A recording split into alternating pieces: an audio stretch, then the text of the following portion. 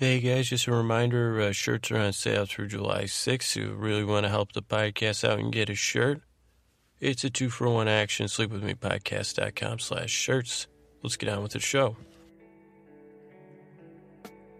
Hey, good evening. Are you up all night tossing, turning, mind racing, trouble getting to sleep, trouble falling asleep?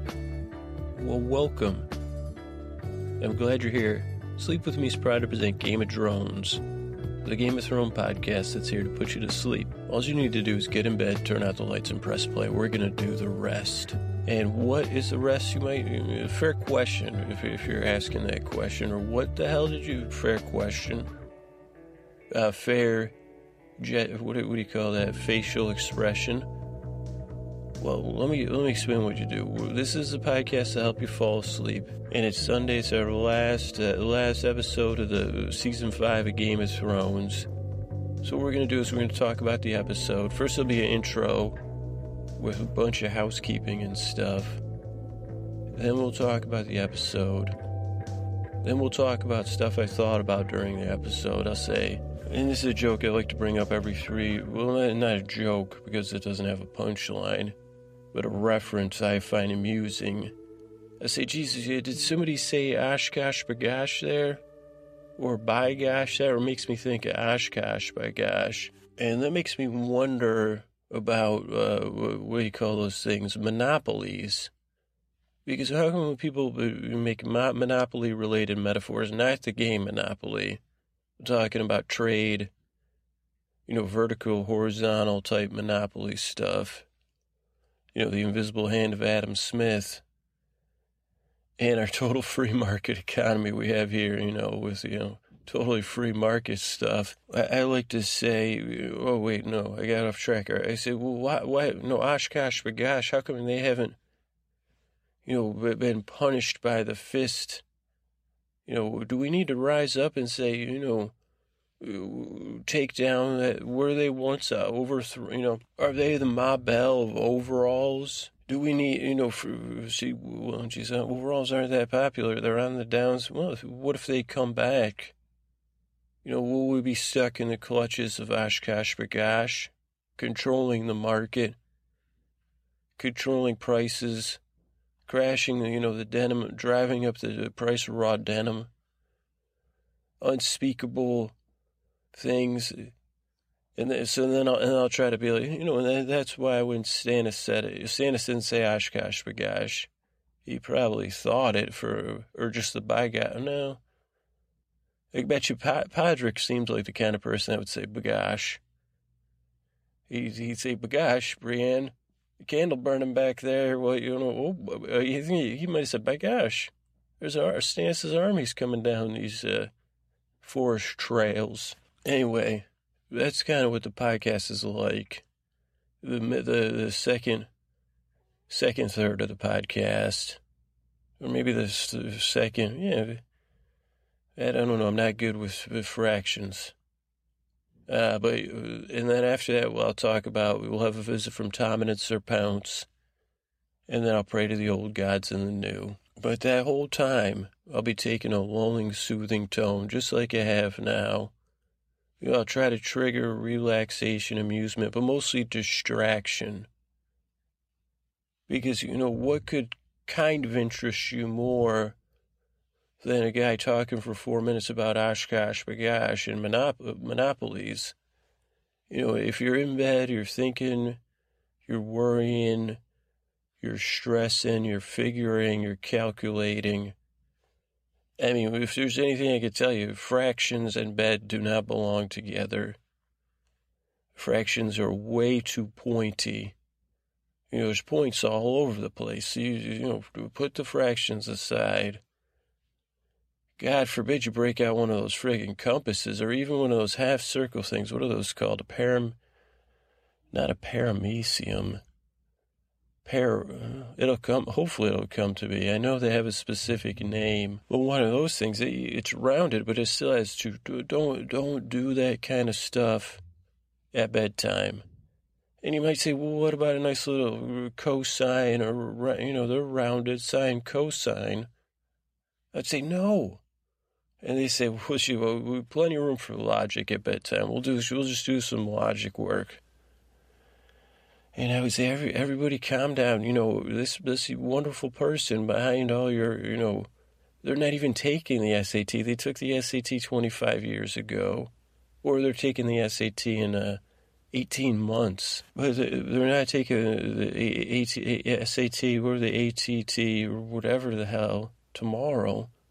And guys, I'll tell you what, with your fractions and your cosines, even if they were, it'd be better off resting at this point. And I'm going to distract you guys. You guys like Monopolies or Oshkosh Bagosh? And don't worry, I'll throw in some math references for everybody. I'll throw you some math-related bones. And I'll drop a boom bone in there and silly stuff like that. And that's how it works here. I'm going to try to distract all those ECGs. And then somebody's going to raise their hand in the back here. But what about a spreadsheet? And then then another part of, well, what do we use? We use what program? What platform? Cloud-based? Or should we get a license or a monthly? Whoa, guys. Listen to this voice. It's calming. It's inclusive.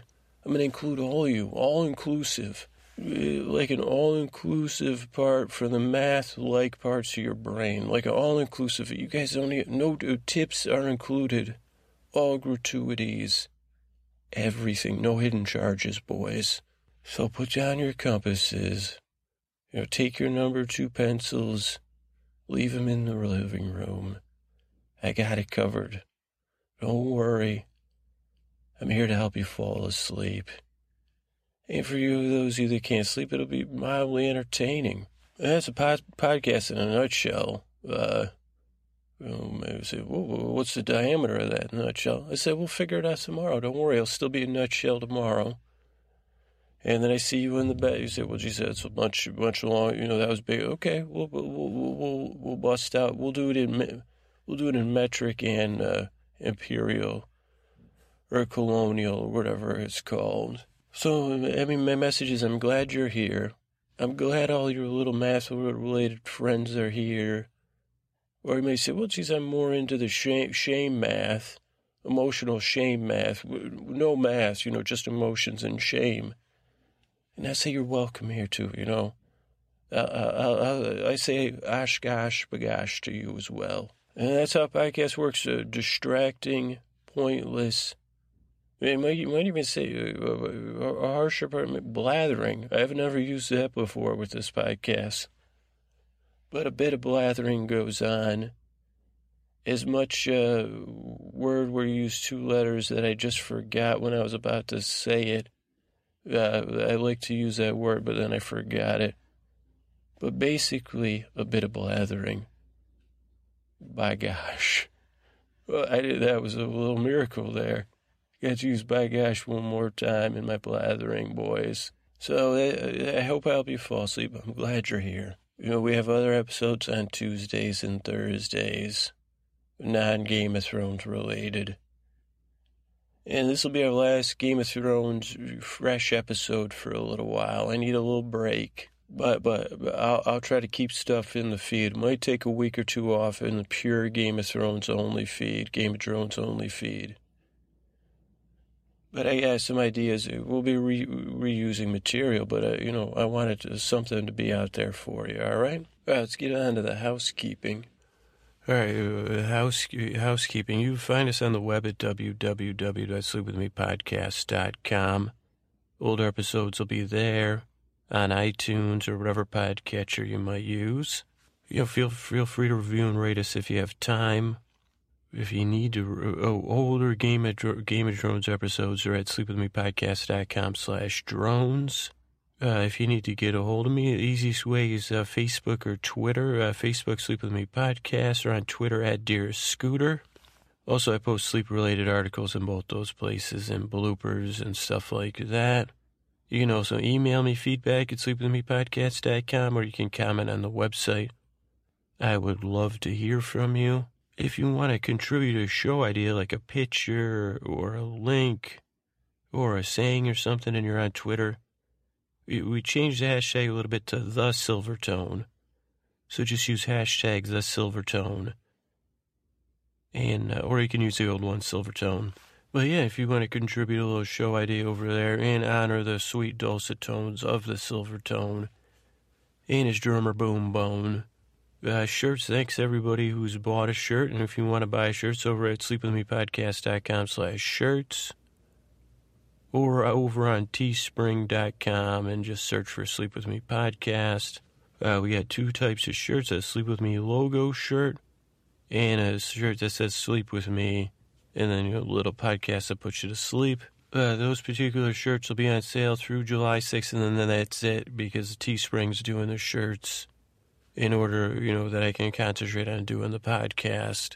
And it's just like, next time we do shirts, they'll be different, and then that'll be the only time for the next time. But this time, if you can do the shirts, that'd be great. The money's going to help us out. A new mic, a new preamp, and then paying off part of the laptop I have. If there's any colors or styles you wish you could buy, you're like, well, I'm not going to buy a t-shirt because there's nothing in pea green. If you say pea green might not happen, but, if you're looking at a couple, let me know. All right, I want to thank Chris Posterson, who does our music. He's got a podcast over at soundslikeanearful.com. I want to thank Scotty and Jennifer, in charge of our iconic artwork, helping out on the shirts. Over at sleepwithmepodcast.com/nods, you can find our Facebook group. And the moderators over there, Alexandra and Laura, I want to thank them. I want to thank, if this sounds a little bit better, it's because Brian the Boom, over on Twitter, donated a boom to the podcast. I think it might be called a adjustable arm. But really, it's a boom for us. So it's Brian the Boom. Thank you, Brian. And I think, from what I can hear, it sounds better. Over on YouTube, I want to thank My Perfect Fantasy for the support, NuxieTube for the ongoing support, Ryan C. for nice comments, Jesus/Chris for their ongoing support, and I want to apologize to Housey Dog. I'm so sorry, because I don't think I thanked you, and you were very kind to us on YouTube, too. Over on Twitter, I'm going to thank Kim L., Libby. No, I've not had a chance to watch Hits yet. It's maybe, hopefully, I will at some point, if maybe Sunday night. Let's keep our fingers crossed. I want to thank Chicago Girl, Amelia, Sandy D. Over on Facebook, I want to, if anybody, Mark Zuckerberg, if you're listening, something weird's going on. I'm not getting notified of everything on the Facebook page. So I've been missing stuff. I don't know what's up with that, but I want to thank Trish T, Suze B, Emily L, Sam S, Karen L. And then I want to make, for all your kind words, and I want to say Jocelyn G, Christian J, and Jolie C. If you're hearing this, please email me, feedback@sleepwithmepodcast.com. One of you was our 1,000th like, and I want to give you a nice big discount on a shirt if you're interested. So just email me, feedback@sleepwithmepodcast. I want to thank Miss M, Faye, Susie, Carly, and Michelle for the emails. And then over on iTunes, I want to thank Marcy Jill for her iTunes review, Life and Sleep Saver. Wow, thank you, Marcy. Who says we can, when she wakes up in the middle of the night, we help that her fall back to sleep. And she feels like I'm a real friend, and I appreciate that, and I'm glad to be the friend there, your boyfriend there to carry you off into dreamland, or back to dreamland. And then Chris Duncan 72 says, Insomniac no mo. As a mo. Insomniac no mo. With insomnia, he's got insomnia no mo. So that's Chris Duncan with a rebel yell. He says we're awesome, funny, monotonous, and superb at helping Chris fall asleep. So thank you, Chris.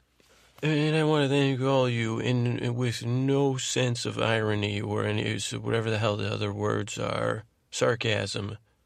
All you out there, this silent majority. I want to thank you guys for just listening and subscribing to the podcast too. You support me, in your own ways. Or you say, geez, I just listen to the podcast. Isn't that good enough? It is good enough. All right? So don't let your brainbot say, thank you for your support, whether it's talking or just listening to the show. Thanks so much, and let's keep moving, huh? All right, everybody. So we're talking about Mother's Mercy this episode 10, Season 5. Oh, boy, is all I can say. I did not, if you don't watch Game of Thrones, but you think you're going to watch it, just stop right here because you don't want to know everything I'm going to tell you. Or hopefully you're asleep already. But first of all, I didn't think about this when I was watching the episode for the 2.5 times I watched it. But if Aemon, I was laughing, which probably is inappropriate, but I was thinking Aemon said, kill the boy, Jon Snow.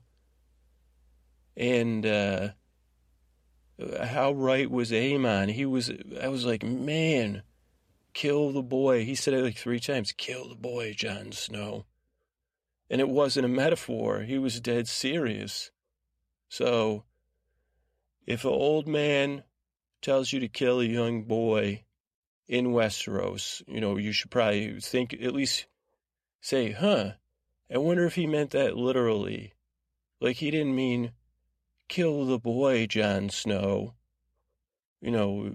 Which maybe would, I said, geez, yeah, I don't know if there was a boy, Jon Snow. He seemed like he had become a man. Maybe he said, act like a petulant boy, Jon Snow. And Jon Snow, but he said, kill the boy, Jon Snow. He just said it in his old man, way. Egg. I told Jon to kill the boy just like you told me in my visions. And then he probably told Sam, and Sam was making out with Gilly. Anyway, let's get to the actual TV show Game of Thrones and not the show that goes on in my brain. So this episode opened with a beautiful image of icicles drip, drip, dripping. And then a face goes behind the icicles. And I said, is that face going to play peekaboo? And I said, no, it's the red woman. And then she has this light smile of glee. And it was it was wonderful acting, I guess I could say. Because I don't want to say anything good about the red woman, the character. But it was a lovely acting moment. And then we're at Stannis' camp. There's this muddy thaw going on. And any very relatable moment. Anyone that's ever lived in the Midwest or the mountains or, upstate New York knows what these muddy thaws are like, and the earthy smells and the squishity squish. So they really captured a nice moment there. And the red woman's traipsing through there. And there's a little detail was she was holding up her dress or her bustle. I don't know what a bustle is, but I said, well, is that a bustle she's holding up? But she was holding it up so it wouldn't get muddy. Which I found, I said, well, that's intriguing. This is one of the worst people on this continent. And she doesn't want her bottom of her dress to be muddied. And then we go into Stannis' tent. He's dressing. He's a little bit grouchy, I think, or totally insane, or both, grouchy and a lunatic. And the red woman comes in. She's all confident. She's glowing. And Stannis kind of gives her the bump off. She's like, Lord Light melted the snow, boss. Promise came true. I don't even know what to say, because it's such a terrible thing. I'm going to have to delete. But she says, all clear to Winterfell. Bolton banners are going to... I remember I told you I saw it, and I'm right. And he just says, hey, get away from me. I'm disgusted with both of us. And then we have Stannis outside, and the dude's like, yo, your grace. And Stannis says, be prepared to fall out. And then there's this pause that says a million things in that pause. And even Stannis, as poor as his interpersonal skills are, he says, what is it? And he first has this glare. And I think he says, tell me. And the dude's like, half the army left with all the horses when you sided with the devil, or our version of the devil. They said, we're sellswords, not hellswords. And then Stannis said, take him out and be... No, he did. The guy didn't really say that. But right after he says that, there's this close-up of the red woman. I can't get her name right. And she has this look. I put 3 question marks down here. It was a real nice shot, but I couldn't, again, figure it out. Melisandre.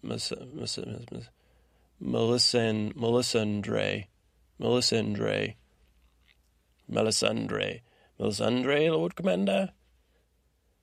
But also when they did that shot of her, you really got a taste for red hair for the first time this season, or at least for me. I mean, but instead of a mouthful of red hair, I got a screenful tongue. But it was, I said, geez, her hair's got a nice, I don't know if that's a highlight. What is it when your hair is different in the one kind of sunlight and a different color? I don't think that's a highlight. I think it's like something else. And then she closes her eyes and frowns. And then, they say, well, geez, in Westeros, things can always get... Didn't they say that last episode? Things can always get worse. And so another dude walks up and he's like, hey, Stannis, more bad news. He says, your grace. And Stannis says, speak up. He goes, and he curses himself. He says, it can't be worse than losing all the sellswords and the horses. And the soldier said, yeah, it can't be worse than that because you already did something 1 billion times worse than that, Stannis. And the only reason we're here is the other half of your army has, sores on their feet, so we couldn't abandon your camp. But the guy, he can't even answer Stannis. He just moves his mouth like he's got nothing. He can't put words together. And then we see that... what we probably could figure out on our own. Stannis' wife is gone. And he tells his soldiers to take care of her. And then somebody else is like, hey, Stannis, by the way, the red woman, she took off.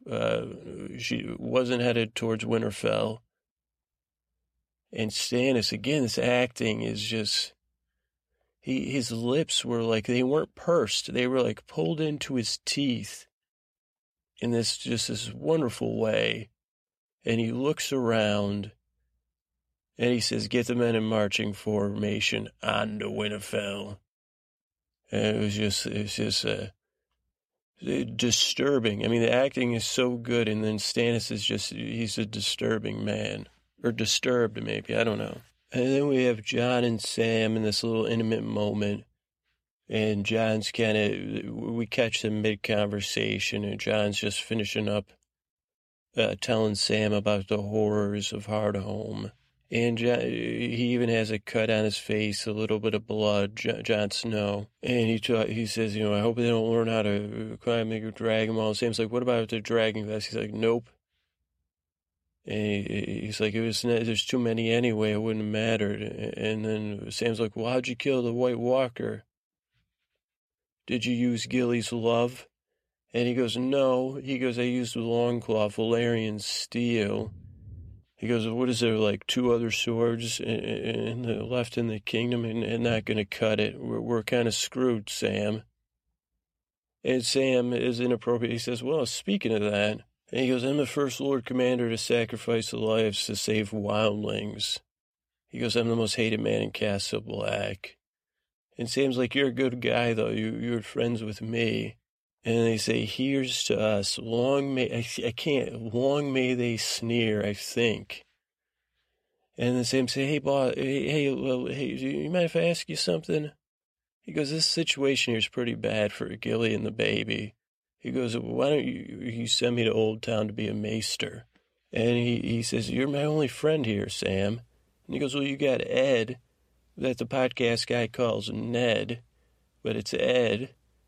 And he goes, John's like, that guy's the most crabby. He goes, he's crabby. And Sam's like, I need training to be a maester. Plus, he goes, bad things are going to happen to Gilly and the baby, and I need to protect them at all costs. And he goes, I'd rather see 1,000 White Walkers than see them hurt. He says, nice little moment here. He says, well, you're going to have to swear off women. He says, you're going to make you swear off women. And Sam gets all smooth. He's like, oh, they'll try. Oh, boy, oh, boy. And John just has this look. He says, Sam. And he says, weren't you beaten up? And Sam's like, very carefully, my Lord Commander. And John says, with glee in his face, but with a heavy heart, he says, well, I'm glad the end of the world's working out for somebody. And Sam says, don't worry, I'll come back. And John says, to your return. So then we have a little shot of Sam and Gilly, and they're in a wagon. I get these things mixed up too, wagons, carriages. But they're in one of those things.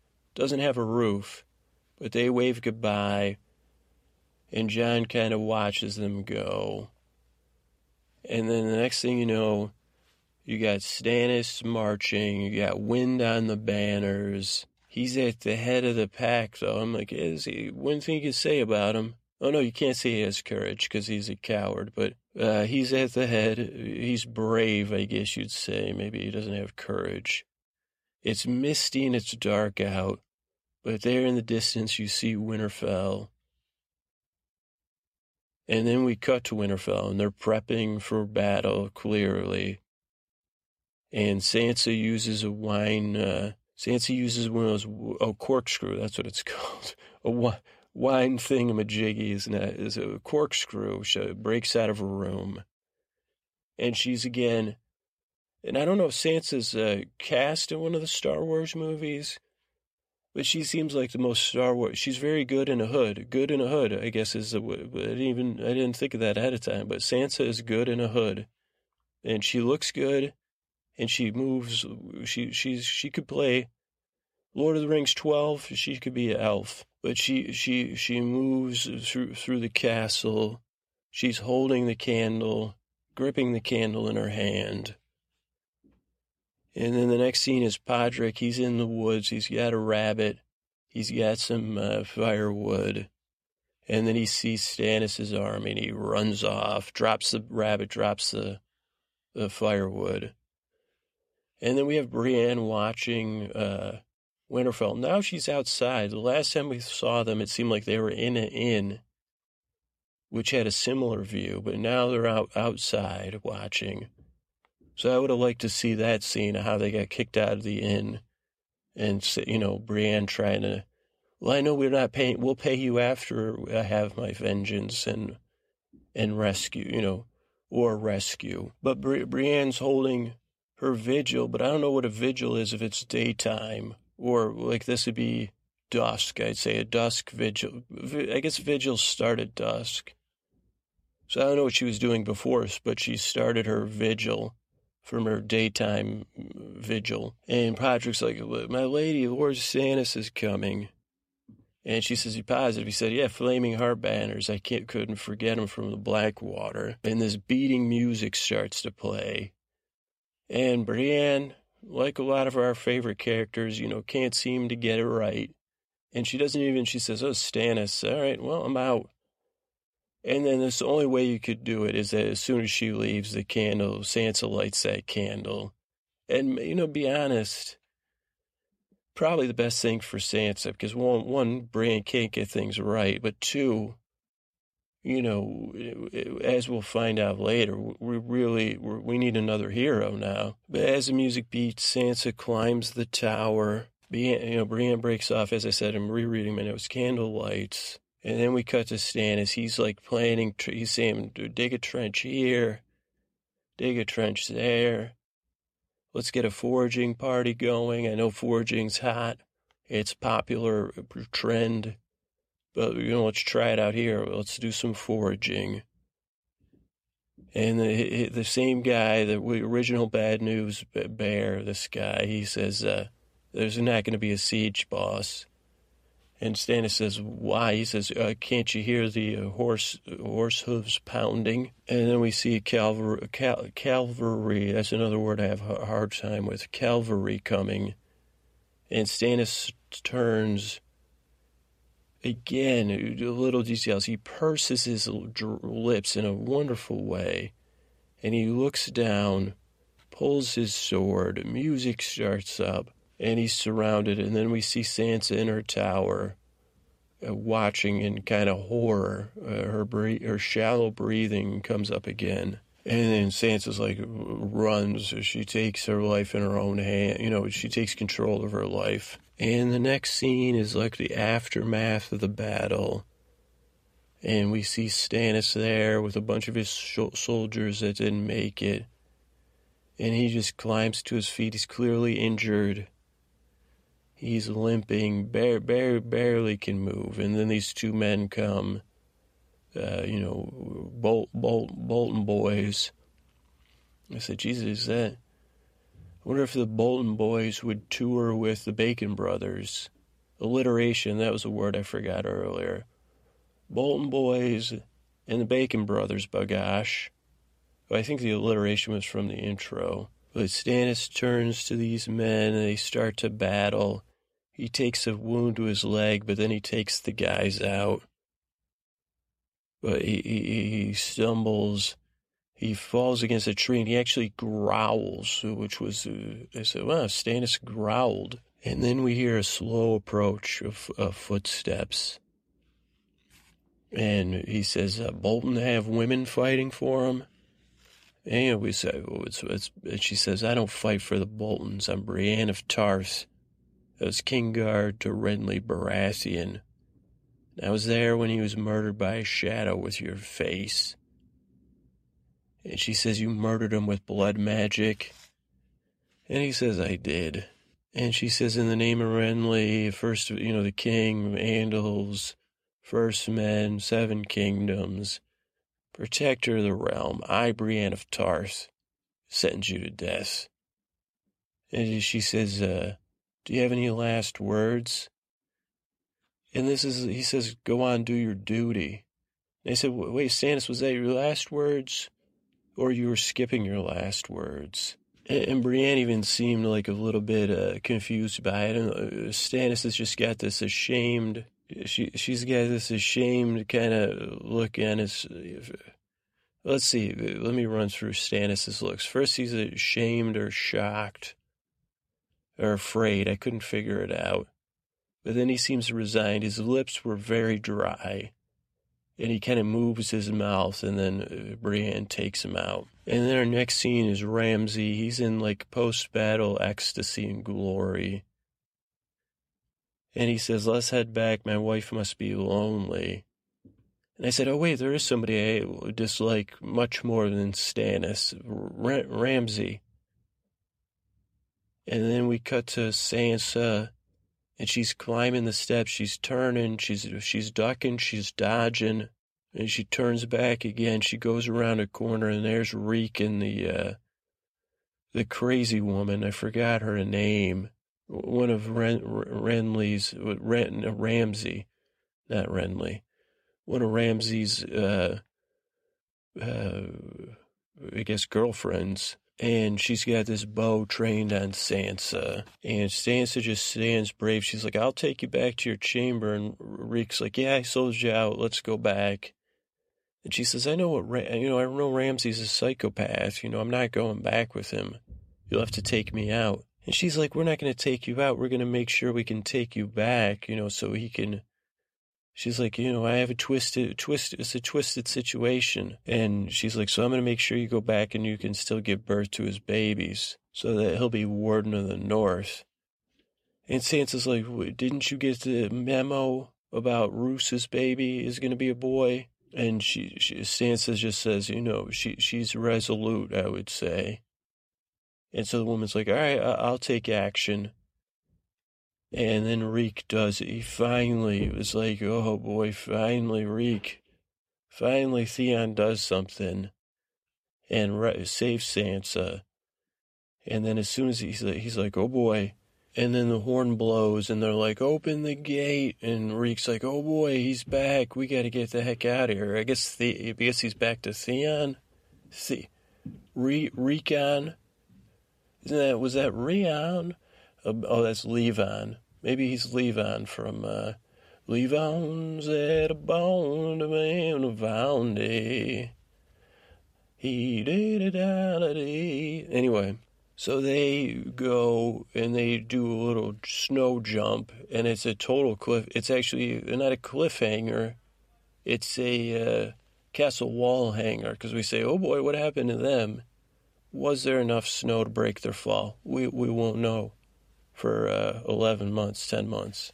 So in the next scene we have, I said, geez, what is this, the evil trifecta? We have Meryn, Sir Meryn, or as Arya used to say back when she was just a young girl, Sir Meryn.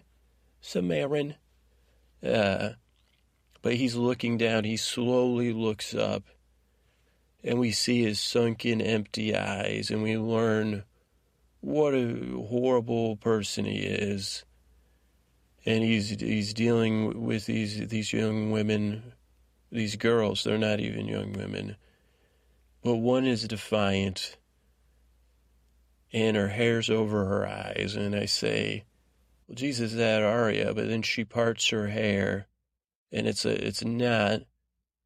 And so they got me on this. So I said, well, it's not Arya. I fell for that.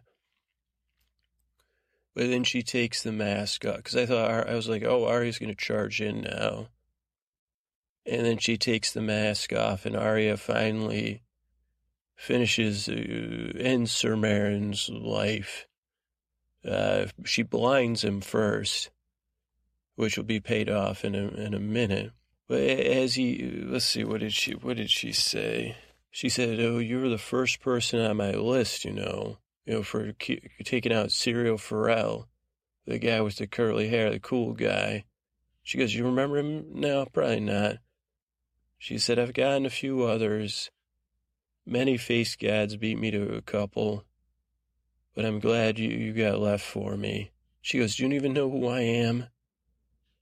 And he's mumbling, and she says, I can't hear you. She goes, you know who I am. I'm Arya Stark. These are important lines. She says, I'm Arya Stark. Do you know who you are? You're no one. You're nothing. And then that's the end of that scene. And then Arya enters the big mask chamber, presumably, well, no, I guess not presumably, under the House of the Black and White, which they must have a different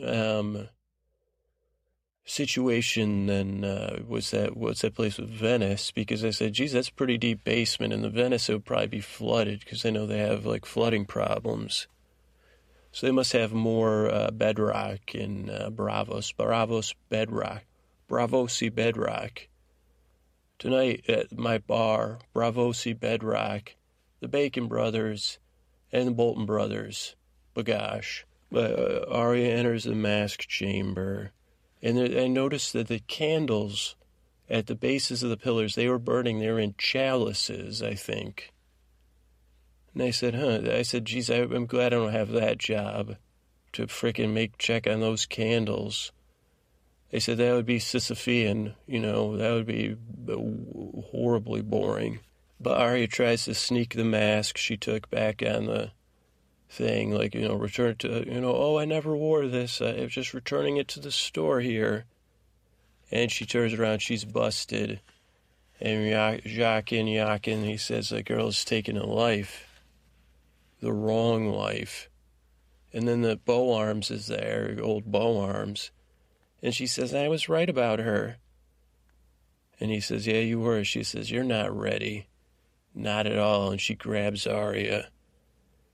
And they say, the man's life wasn't yours to take. The girl stole from the many-faced gods. This is payback, from when we first met Jaqen.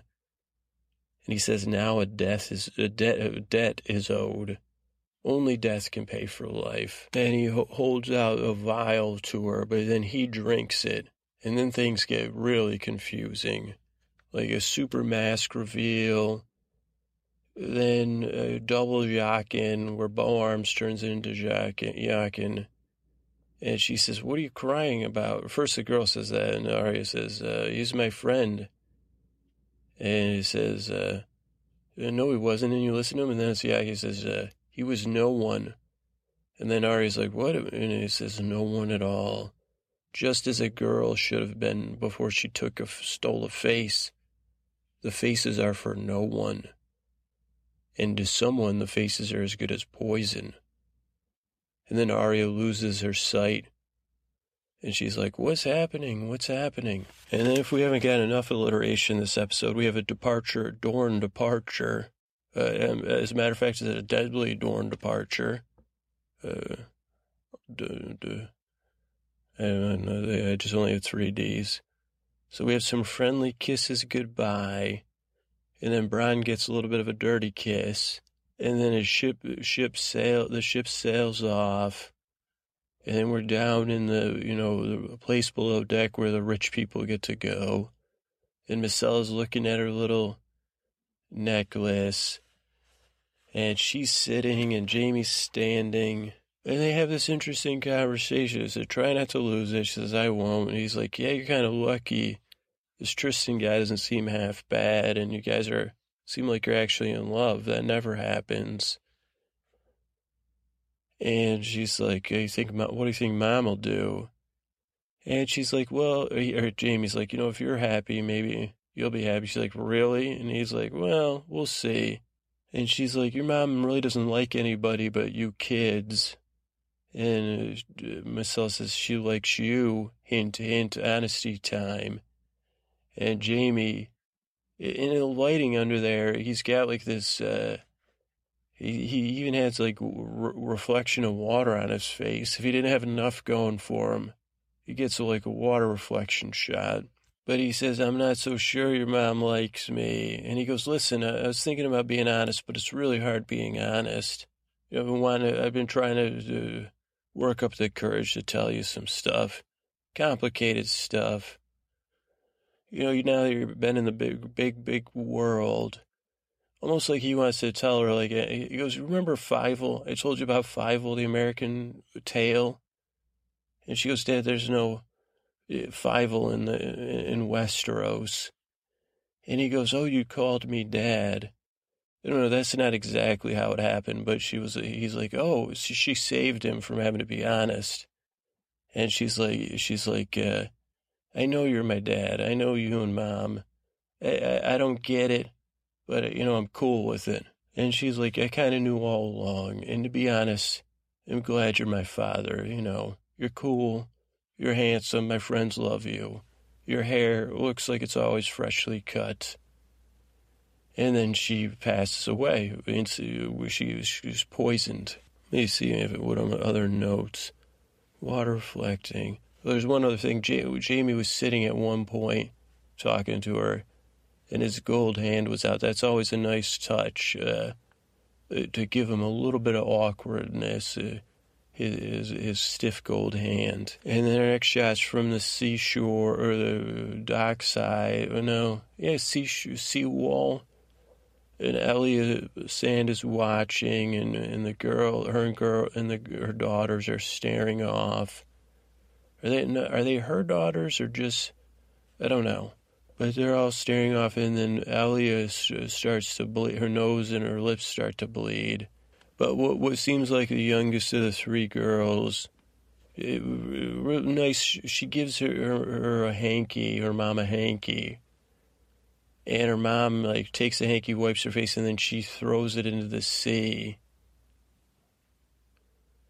And then she takes a drink. Now, I'll tell you, I'm not the sharpest tool in the tool shed. So the first time I watched it, I said, okay, she's taking herself out. And they said, what are the daughters going to do? But then the second time I watched it, I said, oh, wait, no, that's the antidote, probably. And So I said she probably took the antidote. But again, it's not made clear, just my guess, because, they were all so calm. I think if she was doing some sort of preventative poisoning of herself, or self-sacrifice, vengeance, self-sacrifice, the girls might have been crying. Maybe, I don't know, losing their mother or their mother figure. And the next scene we have is Tyrion sitting at the top of the stairs. And then you have Daario. We're back, in the Khaleesi's ruling chamber. And then you have Jorah kind of towards the bottom of the stairs. And Daario's kind of cracking his knuckles, kind of fixing some wounds or something. And Tyrion's like, you love the Khaleesi, don't you guys? And they say, And he goes, it's hopeless. One of you is a disgraced knight, and the other one of you is a sellsword. He goes, neither one of you is fit for a queen. He goes, but we always want the wrong woman. He really punches that line, from last season. He's still hurting. And Daario says, does he always talk so much? And Jorah just gives a yawn, like, well, I've only been around him about 40 hours. But, yeah, he talked a lot during those hours. And then Grey Worm and my sweet interpreter, my formerly sweet interpreter, now Grey Worm's sweet love, they come in the room. And he's like, Jorah the Andal, what's up? What are you doing here? You got kicked out twice. And she's like, well, he saved him. And he goes, as a matter of fact, that guy saved me. But she switches to Valyrian and she says, the little man. And Tyrion says, dwarf in Valyrian. He says, I believe that's the word. My Valyrian is a bit nostril. Killer line, because then she comes back with a bit rusty. And then all of a sudden Jorah's in a hurry. He's like, we got to go get my queen. And they're like, let's go north. And Tyrion's like, what do you mean? You're going? And he goes, I'm going. He goes, no, you're a Lannister. You're not going. And Tyrion's like, are you kidding me, bro? You've been fired twice by her. And, they don't even know that he's carrying some communicable disease. And George, well, they go back and forth. He's like, well, you told on me. And he goes, don't blame, take some personal responsibility. And then Daario plays, he's like, okay, I'm going to be the compromise guy. I'm going to be the problem solver here. He goes, me and Jorah are going to head north. You three stay here. Tyrion, you're good at this kind of stuff. We're going to need you. Missandei, I think that's, but he says, we'll go north. Jorah at some point gives Daario this look like, I think Jorah is losing his mind due to the stone disease, or whatever it's called, stone facery or whatever. But he says, that's the plan. He goes, Grey Worm, you and Missandei are trusted by the people. Do your best work. We're out. And then there is, and I just happened to rewatch this scene 3 or 4 times because this brief moment, because it's so wonderful. You have Tyrion, Grey Worm, and Missandei. And again, some of these people were saving their best acting for the episode 10 because they just trade looks of awkwardness without a word. Like, go to that. I didn't write down the time code, but go ahead and rewatch it. All their faces is so good, so good. And then we have Tyrion. He's out on the, whatever part of the something where he's got a good view, and he's watching Jorah and Daario walk off on their horses. Well, I guess they're not walking; they're horse riding. And then we hear the I wouldn't say they're dulcet tones, nothing like the Silvertones tones, but we hear, hello, old friend. And then we see Varys, the spider. His hands are wrapped up. I said, is his hands in like a pocket or a cape? I think it was a cape. And he said, I thought we were friends, and then you ditched me. And then Tyrion's like, I said, how'd you find me? And he said, the birds, they tell me if you listen. And he goes, Varys says, you're already in with the mother dragons, huh? And he goes, well, so far so good. He goes, now the heroes are off, and I got to sit back here and run this city. Any advice? And Varys says, information, buddy. Strengths and weaknesses are your enemy. You need to learn who's your friend and who's your enemy, pretending to be your friend. And Tyrion says, if only I knew somebody with a network of spies. And Varys says, well, if only. A grand old city choking on violence, corruption, and deceit. Who could manage, such a operation?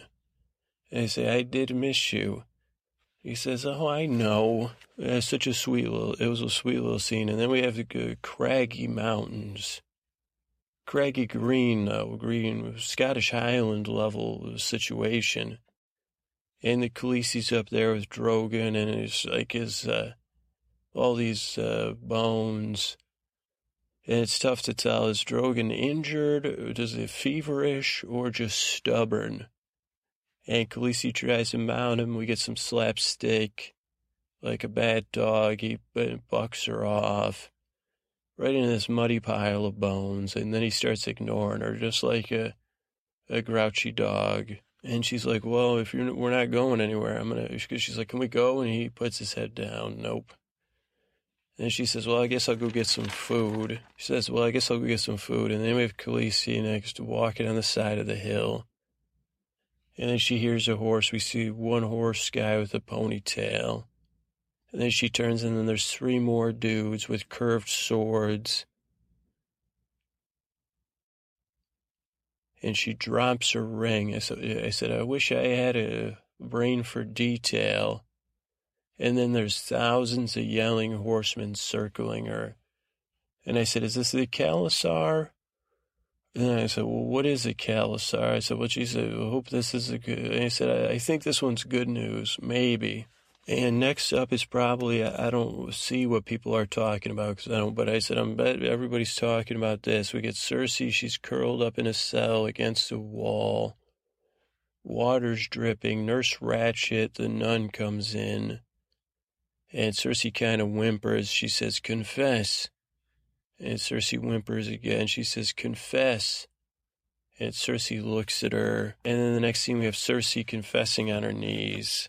And she's like, I want absolution. And she says, a crone came to me with the lamp held high. And by its holy light, he's like, are you going to confess? And she's like, once I've confessed, am I going to be free? And he says, well, we'll deal with one step at a time. She says, well, mother have mercy then. She goes, I had sex outside of my marriage. And he's like, who? And she's like, Lancel. And he's like, huh? And she's like, I was lonely and afraid. He's like, you were married. And she's like, my husband, he said, his sins don't pardon your own. And then she's still defiant. He says, what else? She's like, nothing else. That's it. Oh, saving orphans. Is that a sin? And he says, are you sure you're not speaking any falsehoods? And she says, yeah, I promise not to get you next season. And he says, okay. And he goes, there's a lot more rumors about you. And she goes, they're a lie. She's from Stannis Baratheon, people trying to poison people against me. And she says, that filth, not one shred of truth. And she says, I deny. He says, good. But they're terrible charges, so, we'll have to flush them out.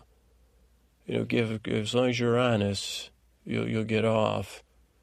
And she says, what do you mean? He says, a trial. And she goes, she's like, well, I thought I fooled you. I confessed. And he says to one thing, he goes, others you didn't. He goes, we got to figure this out. And she says, okay, well, I keep trying here. She goes, I bow to your wisdom, sir. But if I might beg for one drop of the mother's mercy. She says, I haven't seen my son in so long. Can I see him? And he says, you've taken the first path. I'll permit you to return to the Red Keep. And she says, okay, I'll just get out of here then. Thank you. She said, mother's pretty merciful. Or no, I think he says it's mother, thank the mother. And she says, will, I swear it. And she says, okay, I'm going to go. He goes, oh, yeah, after your atonement. And she cries in there. And I said, man, she is good. And I said, dude, you buying this? And then she says, her look when she says atonement, though, she says atonement. And then things get dark again. Like they wash Cersei, and not at all in a gentle way. As she's being watched, she locks eyes with that mean nun, and they cut off her hair again. They're not very gentle about that.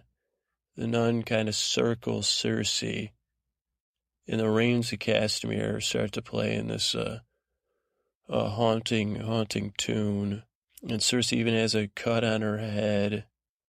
And they lead her down from the sept. She's wearing one of those burlap sacks. And what's his name? The High Sparrow says, a sinner comes before you, Cersei of House Lannister, widow of King Robert. She's fornicated and lied. But she's asked for forgiveness to demonstrate that she's going to cast aside all pride, artifice, and present herself as a God's made her to you good people. He says, oh boy.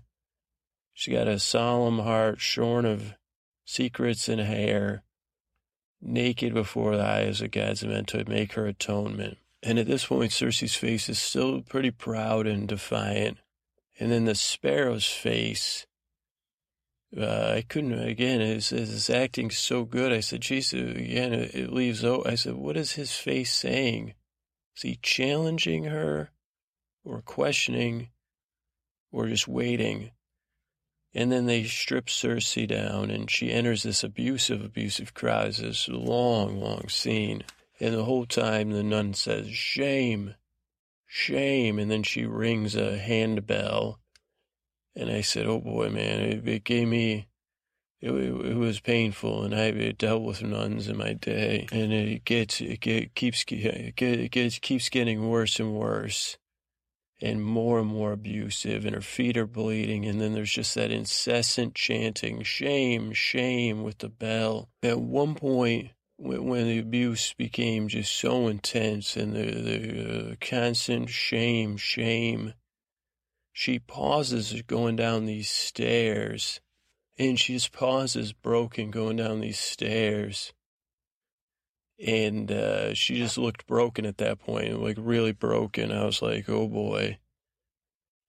And then a little bit further along, she falls down. As she looks up at the keep, and she rises up, and you see her feet are bleeding. And you see the nun's face, and it was even more disturbing. She seemed to have the nun seemed to have a gleeful look on her face. And then Cersei finally struggles her way to get to like a side entrance of the gate. And there's gold cloaks and Lannister soldiers there. And she just weeps with release. And relief. And then more Rains of Castamere start playing. And she goes through the door, and Sir Kevin's there. Maester... Not Aemon, the maester that I think probably smells. He looked actually cleaner than normal. And he's kind of there, blubbering maester, that's what I call him. Clyburn's there, he's the most caring. He wraps her up in a cloak and kind of holds her. And he says, Your Grace, it's good to have you back. He says, come on inside. I got to take a look at your feet and take care of you. And, for a mad, evil scientist, I like Clyburn. He plays, I'm a big evil scientist fan, so it's almost like too good to be true that when you have an evil scientist or you say, geez, he goes, let me introduce you my first successful experiment. Let me present the newest member of the King's Guard. He goes, yeah, he's a little blue in his face, but if it pleases you, he's taken a vow of silence. He's sworn not to speak until all his Grace's enemies are dead and evil has been driven from the realm.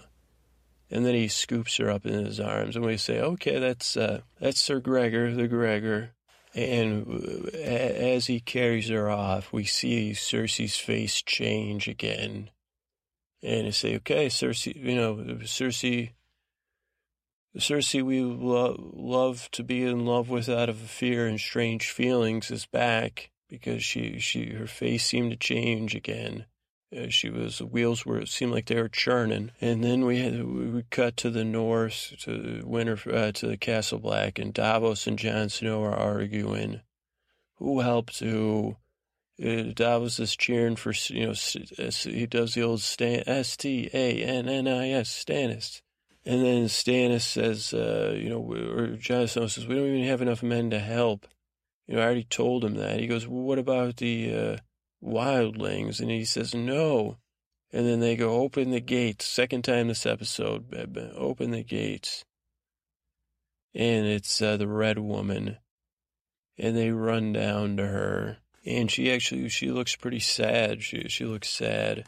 And they're like, Stannis? And then she doesn't answer. And then Davos says, what about Princess Shireen? And he already knows the answer. And she gives him this look of like total defeat and sadness, I think. I never seen anything like it on her. And then we have Jon. He's reading like reports that came in on Ravens. And it seems like it's bad news. He's just throwing them aside. And then he just has this thinking. He leans back. He's thinking. And he looks a little bit beaten. Remember, said, kill the boy, Jon Snow. The Potato Kid rolls in. And I gotta tell you, I never saw this coming. I knew the Potato Kid was up to no good. But I figured, and this is what I love about Game of Thrones, is the journey it takes you on, the unexpected journey. This was so much more, I don't know. If you know where you're going. But I didn't know where I was going. I said, thank you, boys, for this emotional, whatever you want to call it. But the Potato Kid comes in. He says, hey, Jon, we got somebody who knows where your Uncle Benjen is. And Jon's like, really? And he says, no, totally, really, totally, Uncle Benjen. He goes, you like potatoes? We got potatoes down there, too. And he says, even the Alistair's like, this guy knows where your Uncle Benjen is. He's like, yeah, it could be a line. He's like, yeah, we'll figure it out over there. And then Sir Alistair leads them to the sign that says traitor. And then they say, for the watch. And each guy, they take out Jon Snow. And then the last person is the Potato Kid, Ollie. And he does this slow, poisoned goodbye to Sam, with his face. And all Jon can say is like this, Ollie, like in total disbelief. And this terribly sad music starts to play. And Jon Snow falls into the snow, motionless. Ollie almost cries. He's fighting back his tears. And then we close on Jon's face. His eyes are open. And there's this like slow, like tinty type music. I don't know what tinty sounds like, but that tintly music. And as we say goodbye to Jon Snow, we fade to black, and we say goodbye to Castle Black in the season. And this was the final third of the season was very intense, shocking at times. But for me, at least, as someone that said I can't read the books because I like to be shocked by the show,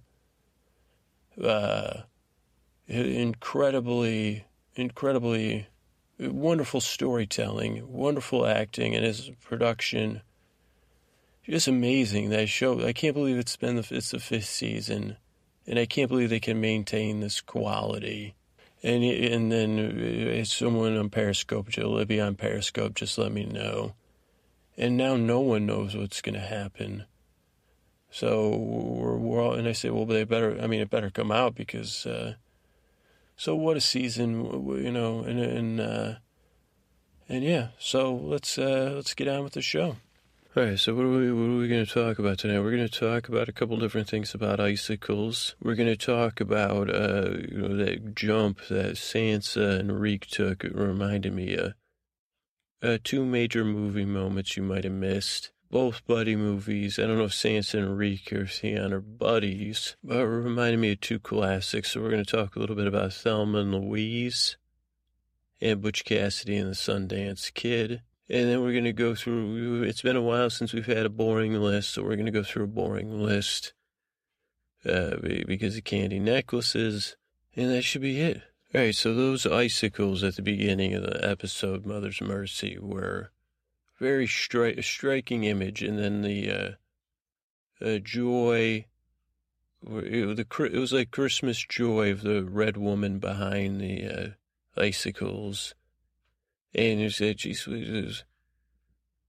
I said to myself, I don't really know much about icicles. Watch out for them. Good to suck on, but then you wonder what kind of chemicals I know there's an icicle-related, like a mystery riddle. It said something with a pink glass of pink water. So I said, instead of doing due diligence on icicles, let's just do what we can with, due diligence.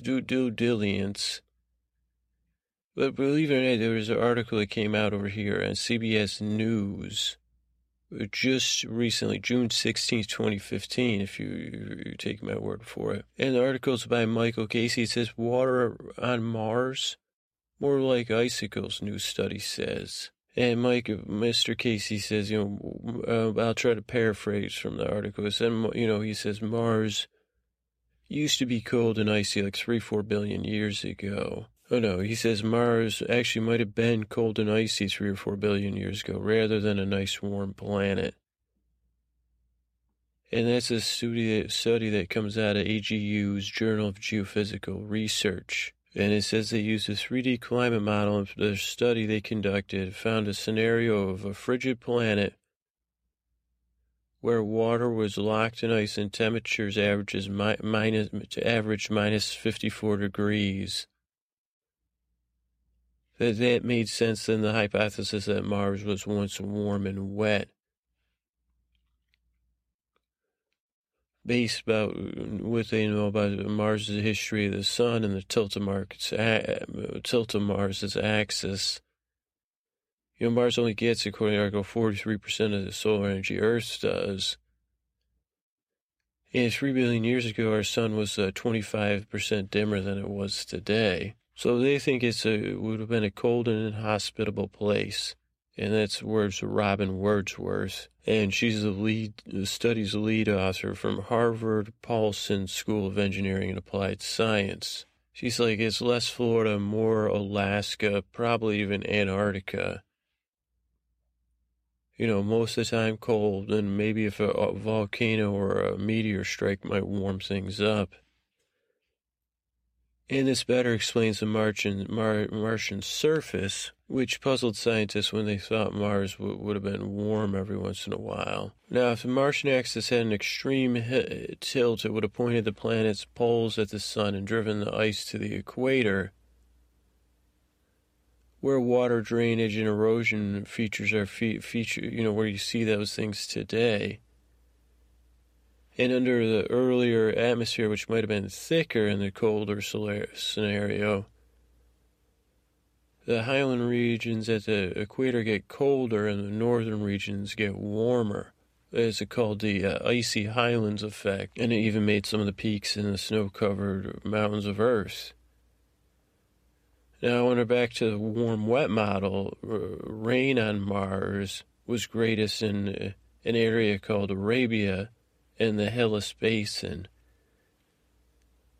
in the west and southwest areas where few water drainage features are found. And Wordsworth says she's trying to keep an open mind about it, and there's still work to be done. But she thinks this cold, icy scenario matches the surface erosion more closely. And this is the latest study to try to understand water on Mars, something that was only discovered in 2013. And can it sustain life? And, it's still debated by scientists this long-standing question of whether water existed and for how long. And there's no shortage of studies looking into water on Mars. So one study recently this year said glaciers were buried underground with enough water for the planet. Another said Mars had more water than the Arctic Ocean. But proving a cold climate on early Mars led to the features seen today. It's a big question, according to Bethany Ehlman, a planetary scientist at California Institute of Technology. And she was also at NASA, and also NASA's Jet Propulsion Laboratory in Pasadena, California. And she wasn't involved in the study. Now, the new paper does answer part of the question, showing that locations with snow accumulation in the cold and icy scenario correspond to the valley locations we see today. And further, that the cold and icy early Mars shows that some melting ice would occur. We know that there were lakes on ancient Mars, but questions of how long were they there? Were they persistent or episodic? And how does this valley network, did it demand rain, or is it snow and ice melt sufficient? Wordsworth agrees that there's probably water on Mars at some point, but she thinks that it could have been liquid water flowing on Mars' surface. But the question is not if there was liquid water, but for how long and how warm was the water. And I guess there's two possibilities: warm and wet like Earth today, or cold and icy with occasional warm periods. And how do the studies fare about life on the planet? Wordsworth says it doesn't rule out the possibility of life. But maybe scientists should look at a different way of figuring that out. Because if Mars was really cold and icy, it would have been inhospitable. So life would have probably gone on subsurface life. But, Wordsworth says, on Earth today, even in places, in like Antarctica, we got microbes flourishing in the subsurface. So maybe let's start looking at the subsurface. So that's a little article by Michael Casey. Yeah, but the Mars talk is interesting, but it didn't really answer any questions I had as like, what's up with those icicles, So I went over to Live Science, like Google search, and Live Science came up, which we've used before. And that's livescience.com. And there was an icicle article from October 9, 2006, Icicle Formation Mystery Solved. And that's by Corey Binns. And Corey says, scientists have long understood, how snowflakes get their shapes, but icicles are a wintry wonder. But a solution has emerged in a cave. In 2005, researchers determined that stalactites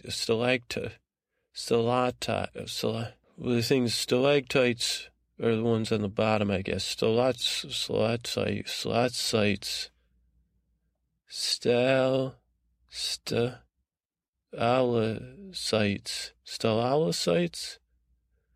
Anyway, the long carriage structures at the ceilings of caves have a structure that can be determined by can be described by a simple mathematical equation. And oddly, the math applies to icicles. And they say it's an unexpected result. Although stalactites and icicles have similar shapes, they don't have any physics in common. Icicles grow from heat diffusion in rising warm air, while the cave thingamajiggies rely on the diffusion of carbon dioxide gas to grow. And so they didn't expect this math to match up with both of them, according to mathematician and physicist Ray Goldstein of the University of Cambridge in the UK. But it really is the same shape, apart from the bumps and wiggles, Goldstein confirms. Goldstein says it confirms what, you can see. Icy ingredients. Icicles typically form on days when the outdoor air temperature is sub-freezing, but sunshine warms and melts the snow and ice. And as it drips off the roof, a water droplet freezes when it loses its heat to the air. An icicle starts with a few frozen droplets, And when it reaches a certain size, drops begin to drip along the side of the structure.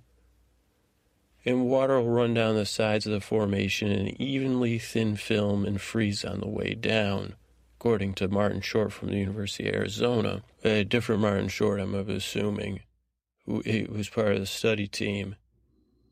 This sort of freezing film of water is what leads to the icicle shape.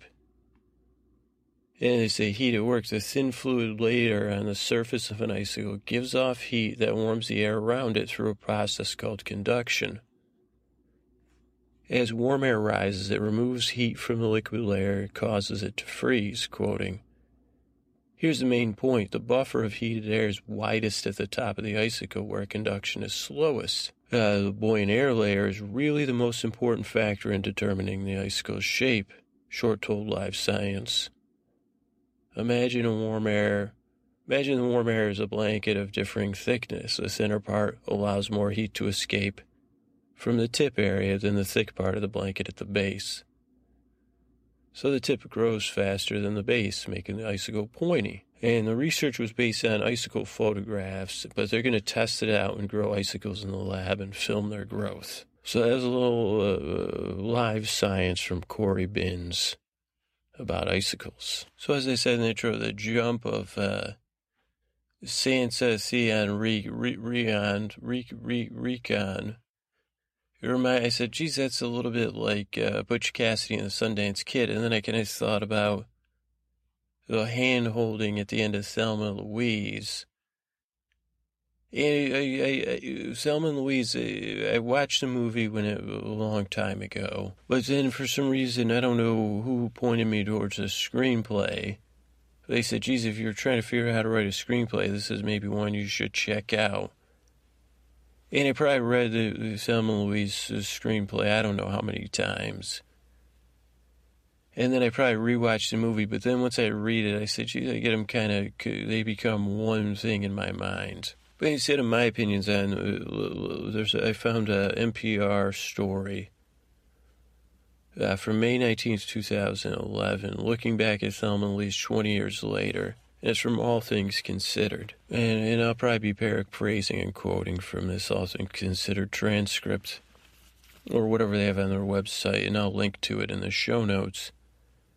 So 20 years ago, that month in 2011, two women tore across the American West in a 66 Thunderbird and into movie history. Thelma and Louise weren't just liberated in a man's world, they were fighting mad. And unlike anything that Hollywood had seen before it. And they enter the cultural lexicon. Today, still women roar with laughter and say, maybe we're having a Thelma and Louise moment. Spoiler alert for the uninitiated. It starts out with two friends played by Gina Davis and Susan Sarandon as they go for a weekend away.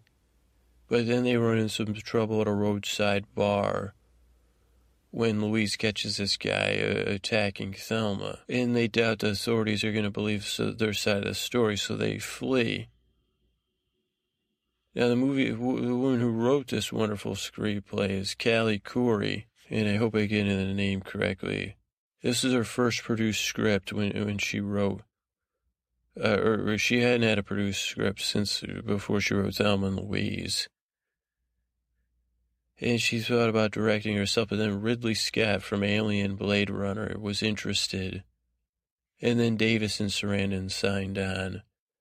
And Khouri ended up winning an Academy Award for Best Original Screenplay. But she tells Michelle Norris in the report, a lot of people didn't get Thelma and Louise when they were shopping it around. You know, people were writing up notes, from different studios and stuff, and they said a lot of it was 180 degrees from the attention of the story she had, the tone, everything. And for Khouri, nailing the tone meant grasping that even though progress had been made in 1991, and positive still today, women still face huge struggles. And Thelma and Louise she felt like a statement about what breaking free might look like A fantasy that was funny, gritty, violent, and realistic. Quoting from the article, it wasn't just personal experience so much as it was a way about looking, as much as it was a feeling about the way things were in the world, she says. And looking around and seeing, supposedly women are making all these great strides towards equality, but let's be honest, it's still very much a man's world. And you're still looked at through a very narrow filter. And if you step out of line, the punishment is severe. And this movie speaks to the feeling that I think women have of not being looked at as 100% whole human beings. And this is one that many people shared with Corey. And they still keep sharing. As she says, she's heard lots of visceral stories that they relate to seeing the movie or something in their lives that related to the movie. And she's grateful that it resonates the way it does. But it's opened her up to hear a lot of tough stories. But at the same time, there's a universal experience that a lot of women have of having a best friend and one person in the world which they can completely be themselves with. And maybe the outside world doesn't really get all the way. It's their world. Each of the male characters in the film is a different version of that guy. Disappointing in some way, perhaps even disgusting. It's Thelma's dim, restrictive husband, played by Christopher McDonald. Harvey Keitel's relentless but sympathetic cop. A charismatic thief, played by Brad Pitt. The guy that attacked Thelma, Harlan, who starts out just asking the women to dance. Every film, especially a road movie, needs a villain, so Harlan was that. And then the husband was also, in terms of her having to ask to go on a trip, not having control of any money or any stuff. The kind of misogyny that was so commonplace as to not even be recognizable. And in some ways, she thinks that's why men took exception to it, because it was being shown from a female point of view, and therefore you could see what it was like on the other side, and that's why maybe men took exception to it. But not all men, by the way. If she had a nickel for every man who loved the movie, she'd have a mansion in nickels. And there are millions of men who enjoyed it just as much as she did writing it, because it's an outlaw movie, and people love outlaw movies. But the movie, one of the other reasons the movie became famous was for its ending as a cliche busting. In the closing scene, the women decide not to face justice, but to just keep going, gunning the T-Bird over the edge of the Grand Canyon into a soaring freeze frame. This scene played out exactly as she imagined it. Quote, "To me, the end of the movie was never meant to be literal. They drive off a cliff and die kind of moment. It was a way of saying that this was a world in which they didn't believe that there was a possibility of justice for them. This still plays true for not just women, it seems like, in our current culture, but a lot of other people. That they didn't believe that anyone would ever see their side of it enough to know why they had done what they had done. And that this was a way of letting them go and letting them stay who they were, who they had become. So she didn't see it as them taking each other out. And over the years, hearing people talk about it, she said, maybe it's a half-empty, half-full water test. Some people say, I'm glad you let him get away, and other people are like, I can't believe you did it. But to her, they got away. And they said, asked her, are you doing anything to celebrate the 20th anniversary? And she said, no, probably spend some time alone with a bottle of wild turkey, with a Chuck, and maybe 30 of my best friends. So that's a little bit about a wonderful film you should check out if you haven't seen it yet, Thelma and Louise. And absolutely eerie, the way it just played, the intention the screenwriter plays against the backdrop of the past couple of years with justice in the U.S. and people feeling like they don't have they feel like they're not represented, and they're I don't know, you know what I mean. She said it much better than me. Thanks.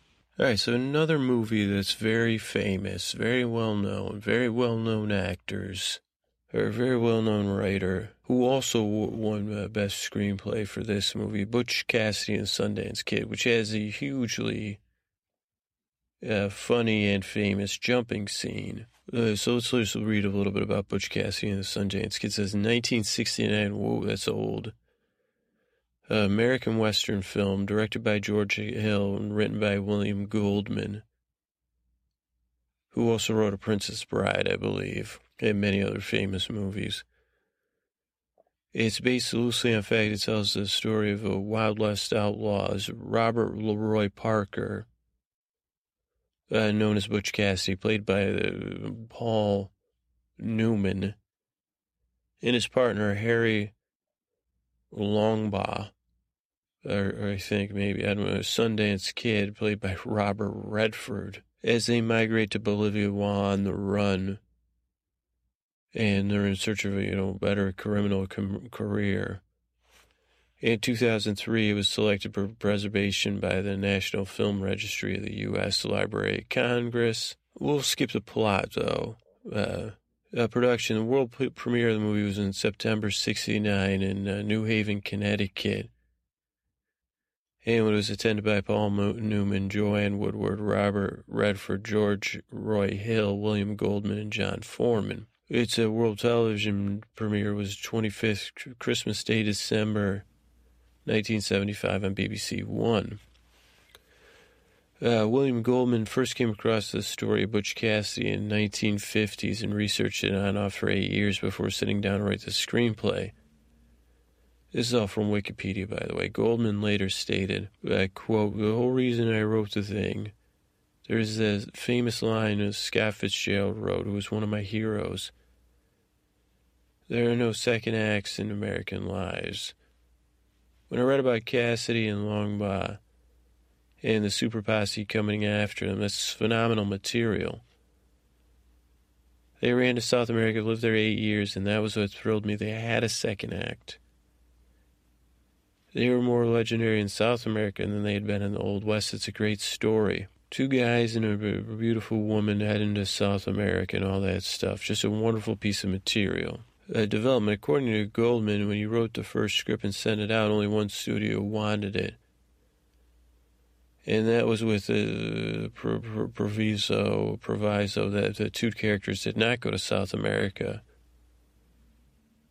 When Goldman protested, the studio had responded, I don't give a shit. All I know is John Wayne doesn't run away. Goldman rewrote the script, but he didn't change more than a few pages.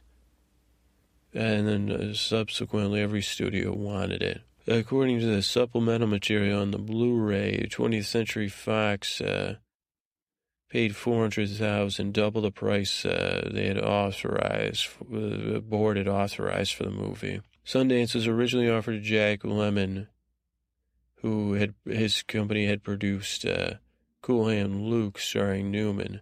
However, Lemmon turned down the role. He didn't like horses and felt he had already done too many characters like that.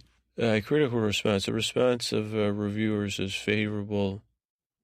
It's got an 89% critical favorable review on Rotten Tomatoes. And Newman and Redford's chemistry was praised, as was the film's charm and humor. Time magazine said the two male stars are afflicted with cinematic schizophrenia. One moment they're snooey. Is that how you say that? Snooey? Battered remnants of discarded tradition. The next they're little comedians. They could have been from Batman and Robin episode. Robert Ebert gave it 2.5 out of 4 stars. He said, He said, it starts promises. He said, Robert Ebert says, the movie starts promising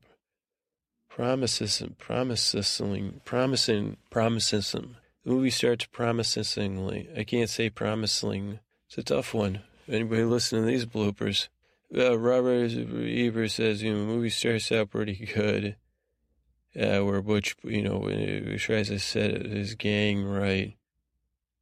Then we meet Sundance's girlfriend, and you start to think it's a really good movie. But Ebert thought the movie went downhill from there, and Hill spent a lot of money on vacation and kept him in the movie because he didn't want to edit him out. And he says there was too much chasing, and we forgot how well the movie started. He also said the dialogue at the end is so bad, we can't believe anything they say. Maybe it was a misguided attempt to copy Bonnie and Clyde. Writers Guild of America ranked this screenplay number 11 of about 101 greatest screenplays. Film earned $15 million in rentals during the first year of release. Box office was over $100 million. Top grossing film of the year. Adjusted for inflation, 34th top grossing film. Top 10 for its decade. Due in part to re-releases. It won 4 Academy Awards: Best Cinematography, Best Original Score, Best Music, Song, and Best Writing. It was nominated for Best Director, Best Picture, and Best Sound. It won a lot of British Academy Film Awards. Goldman won the Writers Guild of America Award for Best Screenplay. And so it's just a little bit about Butch Cassidy and the Sundance Kid, but check out the part where, watch the movie for the part when they jump. It's funny. And it's just a classic piece of cinema. So I figured we close off the, factual and quotes part of the last episode of this season with a list. Because it's been a little while since we've done a list. And then also I was looking up, there's a lot of necklaces in this episode, especially necklaces with liquid in them. And, people drinking little vials of it. And I said, well, it reminds me of candy necklaces. And I said, did someone invent candy? When did candy necklaces start? And instead I found the year they started, but it was in there was tons of lists about candy timelines, and most of them are from sites that sell candy. And I said, if you can't beat them and you can't join them by buying cases of candy, that you don't need. And I said, I don't even know if I like candy in that way. I said, well, let's read a list. What could be more lulling and dulling? So I'm over here at candyfavorites.com. They got a retro candy timeline written by Mr. John Prince. And I don't understand all this, but I'm going to read it. He says, established in 1927. Maybe the retro candy timeline was established in 1927. Seen many candy trends come and go. And we're often asked about the history of candy and the current craze for retro candies. Perhaps we could say the fascination with candy, chocolate in particular, first occurred in 1502 when Columbus returned home from his 4th voyage to the Americas. Although he didn't like the bittersweet treat, benefactors in Spain found it fascinating. 500 years later, the love of chocolate continues stronger than ever. Although it might be impossible to present an exact history, this timeline illustrates candies from the 1800s onwards. As you'll see, many retro candies and their companies have come and gone. But it's interesting to know that 65% of American candy bars have been around for more than 60 years. Enjoy the journey. So it's a pretty long list, so we might just hit the highlights here. But it starts off in 1800, so 1847, Oliver Chase made the Necco wafer machine after he made a machine for cutting lozenges. 48, John Curtis created the first branded chewing gum from tree sap called the State of Maine Spruce Gum. Oh wow, 1854, Whitman's chocolate hit the scene. 68, Cadbury, Richard and George Cadbury, second generation of Cadburys, had their first box of Valentine's chocolate. 79, Thompson Chocolate started. 80s, Candy Corn came out with a Wonderly Candy Company. 93, Milton Hershey went to the Columbian Exposition in Chicago and watched chocolate being made, and he was so impressed he started buying manufacturing equipment in Germany and shipping it to Pennsylvania. Also the same year, Wrigley Jr. Introduced Juicy Fruit chewing gum and Wrigley Spearmint chewing gum. In 94, Hershey made the first American candy bar, but it wasn't milk chocolate yet. In 96, Leo Hirschfeld introduced Tootsie Rolls, named after his daughter's nickname. In 90, maybe the first batch of peanut butter was made. In 1900, Milton Hershey created a milk chocolate bar. Also, Clark's gum came out, Tea-Berry gum. This is when the first official Necco wafer discs appear. And that name stands for the New England Confectionery Company. Interesting. What the hell's the O for? Oh, Co. And that same company made Conversation Hearts in 02. And then Brock, is that 04? Emil Brock. That's the candy that's always was always in supermarkets. In 05, a Squirrel Nut Zipper came out. And, let's see, Spangler Candy. I never heard of that, but that's a cool name, Spangler. Hershey's Kisses in 1906. Chiclets in 1906, or Chiclets. In 08, Hershey had an almond chocolate bar. Toblerone, 08. 1910s. In 11, Mars, Ethel and Frank Mars started their company. 1912, Lifesavers. Just in peppermint. 5-flavor roll was in another 22 years. In 12, the Whitman Sampler debuts. He also had Goo Goo Clusters in 13, Heath Bar in 14, Mary Jane's in 14, The Turtle in 16, Goldenberg Peanut Chews were a World War I energy protein ration. 1917. In 1920, Fannie Mae busted out. O. Henry in 20. That was from Williamson Candy Company. Let's see. In 1920, Hollywood Brands created the Double Zero Bar, which became the Zero Bar. Also in 20, Henry Heide created Juju Fruits. Chuckles were in 21. Hershey's added the flag to the Hershey's Kiss when they automated their systems in 21. H.B. Reese, that's a sweet name too, H.B. Reese. Reese's Peanut Butter Cup in 1922. In 22, Fox-Cross Candy Company, Charleston Chew came out. I used to be a big Charleston Chew freshman year of high school. 23, Baby Ruth. Also in 23, Mounds Bar. 23, Milky Way Bar. But 23 is a big year for candy. It was at the end of the World War. Around then, maybe. 23, Hershey's Kisses was trademarked. Bit of Honey in 24. Dum Dum Lollipops in 24. Yeah, in Akron. 25, Hershey comes out with Mr. Good Bar. Bit of Honey with, Bit of Honey with almonds. 26, Milk Duds. 28, Heath Bars. 28, Admiral Richard Byrd heads to Antarctica with 2.5 tons of Necco wafers. Hopefully that boat sank. And then again, Reese's Peanut Butter Cups in 28. So I don't know this. Snickers Bar in 1930. 1931, Tootsie Roll Pops. Snickers Almond Crunch in 32. Red Hots in 32. Three Musketeers in 32. And it was already called M&M's Mars. Pierre Van Mel, Louis Mal, so it's Van Mal, Pierre Van Mal.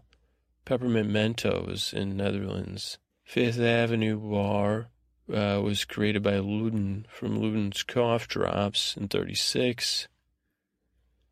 Crackle Bar in 38. First four-section candy bar, the Sky Bar, came out in 38 by Necco. Hershey's Miniatures have been around since 39. Wow. 1941, this is an interesting tidbit. M&M's plain chocolate candies are introduced because of depressed chocolate sales during the summer months. 42 to 45, to help maintain wartime morale, women at Whitman's Candy Company shipped notes to soldiers in boxes of Whitman chocolate samplers. In 45, M&M Mars changed the formula for the Three Musketeers bar. 45, Mason Company introduced Dots. In 47, it says they introduced Mounds, but I thought that was already introduced. Junior Mints in 49, Smarties in 49. Bubblegum, Bubblegum cigars, 49. And Whoppers also, 49, another big year. Rocky Road Candy Bar in 1950, Marshmallow Peeps in 54, Pixie Sticks in 52, and then in 58, candy necklaces. So that was what we were here for. We'll keep going here. Because in 1960, Starburst come out. Something called Blammo came out in 60. That was the first sugar-free gum. Appleheads and Grapeheads came out in 60. 62, Hershey's Kisses started with multicolor wrappers. Now and Later's also came out in 62. Cadbury Cream Eggs in 63. Sweet Tarts in 63. Wow, it's progressive. 63, Hershey's bought out H.B. Reese's company for $23 million. 66, Fleer introduced Razzles, first to candy, then a gum. 66, this is Campbell's Soup Company acquired Godiva. 66, 100 Grand Bar comes out. First Sour Fizzy Zotz candy, 68. 70, Snickers Munch Bar. 70, they doubled the production of Reese's Peanut Butter Cups, Laffy Taffy. Oh, that says 1991. Maybe it meant 71, though. Hershey's started Hershey's Chocolate World with a theme park in 73. And they also started putting nutritional information on its wrappers. Pop Rocks in 74. Chuckles Candy sponsored Evel Knievel in 74. Jelly Belly, 76. Reese's Crunchy in 76. Golden Almond in 77 from Hershey's. Reese's Pieces in 78. Twix in 79. And the Ring Pop in 79. Quite a time. And then it gets better. 80s. 1980, Gummy Bears and Gummy Worms. The first ones in American made came out then. Big League Chew. 81, the M&M's were on the Space Shuttle Columbia. 81, after they had already blown up Europe, Skittles hit the U.S. shores. 82, Van Halen banned brown M&M's from the dressing room. 83, Angelo Fragos invents Nerds. 85, Sour Patch Kids. It came to the U.S. from Europe. Symphony Bar in 89 from Hershey. In 90, let's see. In 91, Reese's was still the top candy. 92, the Dove Dark Chocolate and Dove Chocolate Milk Bar came out from M&M's Mars. 93, Miniature Hershey Kisses and White Chocolate Kisses called Hugs. And in 94, Starburst Jelly Beans. And that's all the history of candy we have. If that wasn't sweet enough for you, I don't know what could be. Okay, come on. Are you ready? I mean, I guess... can you tell me again what you mean? What do you mean after... No, we can't talk about that right now because we have to record this. When you say you don't know, I need to know. No, everything's gonna be fine. Whatever. I don't know when the next season's gonna pick up, like time-wise. So it's gonna be fine because this machine's magical, and it fixes every problem, and maybe even the problems of the past. So don't worry. Okay, Podman, I will do.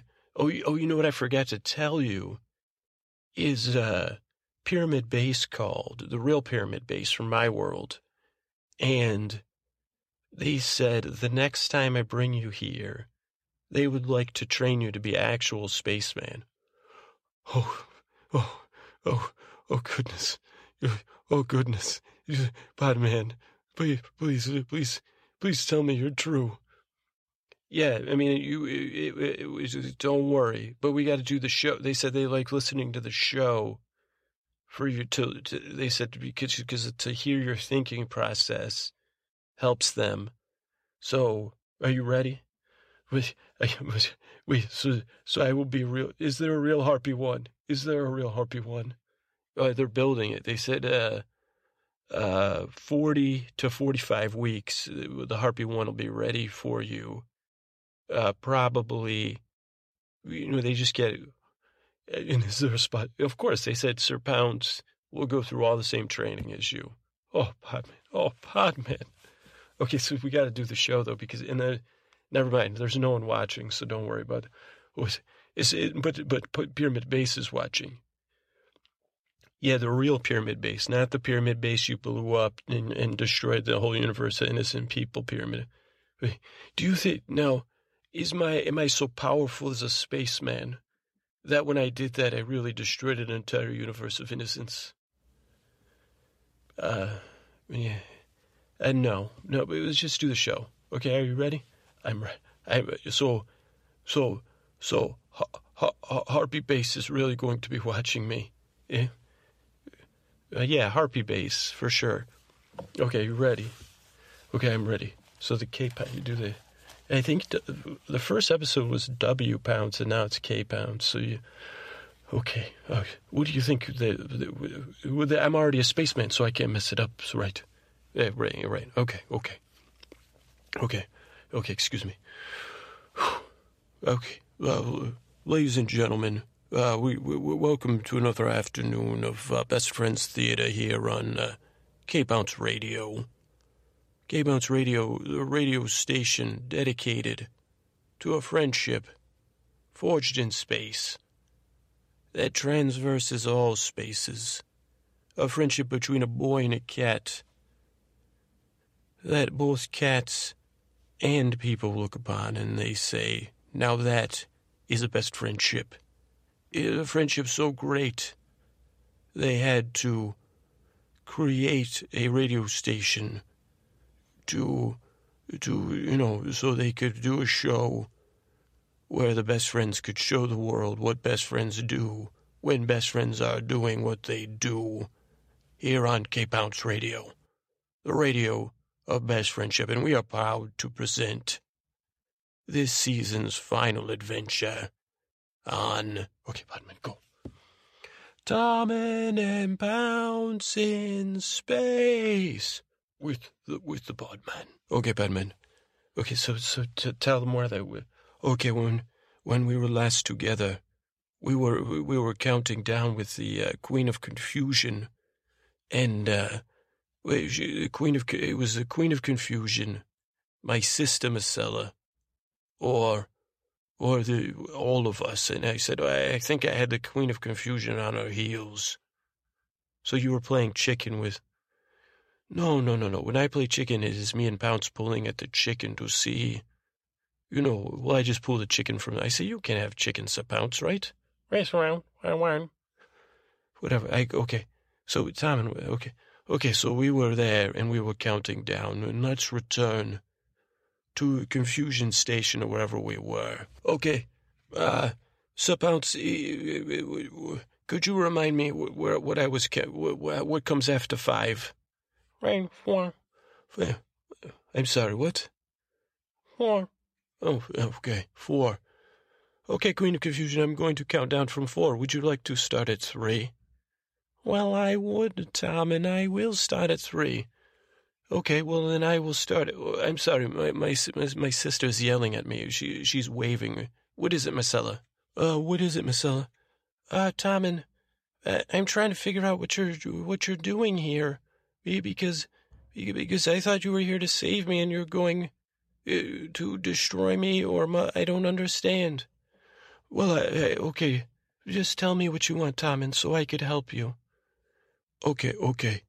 Well, okay, I'll be honest. Queen of Confusion, could we have a truce for 1 second? A truce, if you wish, Tommen. Okay. Marcella, I would like to return to the time when you brought me Sir Pounce, when all we had was each other. It was you, me, Mother. I mean, there was other things. Well, I guess when I would pull the covers over my head, I would dream of a day. When you and Mother would climb under the bed with me, and we would hide under the covers, and we would launch in our own ship, together the 3 of us. And Mother would say to both of us, my sweet sister, she would say, I just want to spend the day with my 2 children. I am taking my crown off, my crown of confusion forever.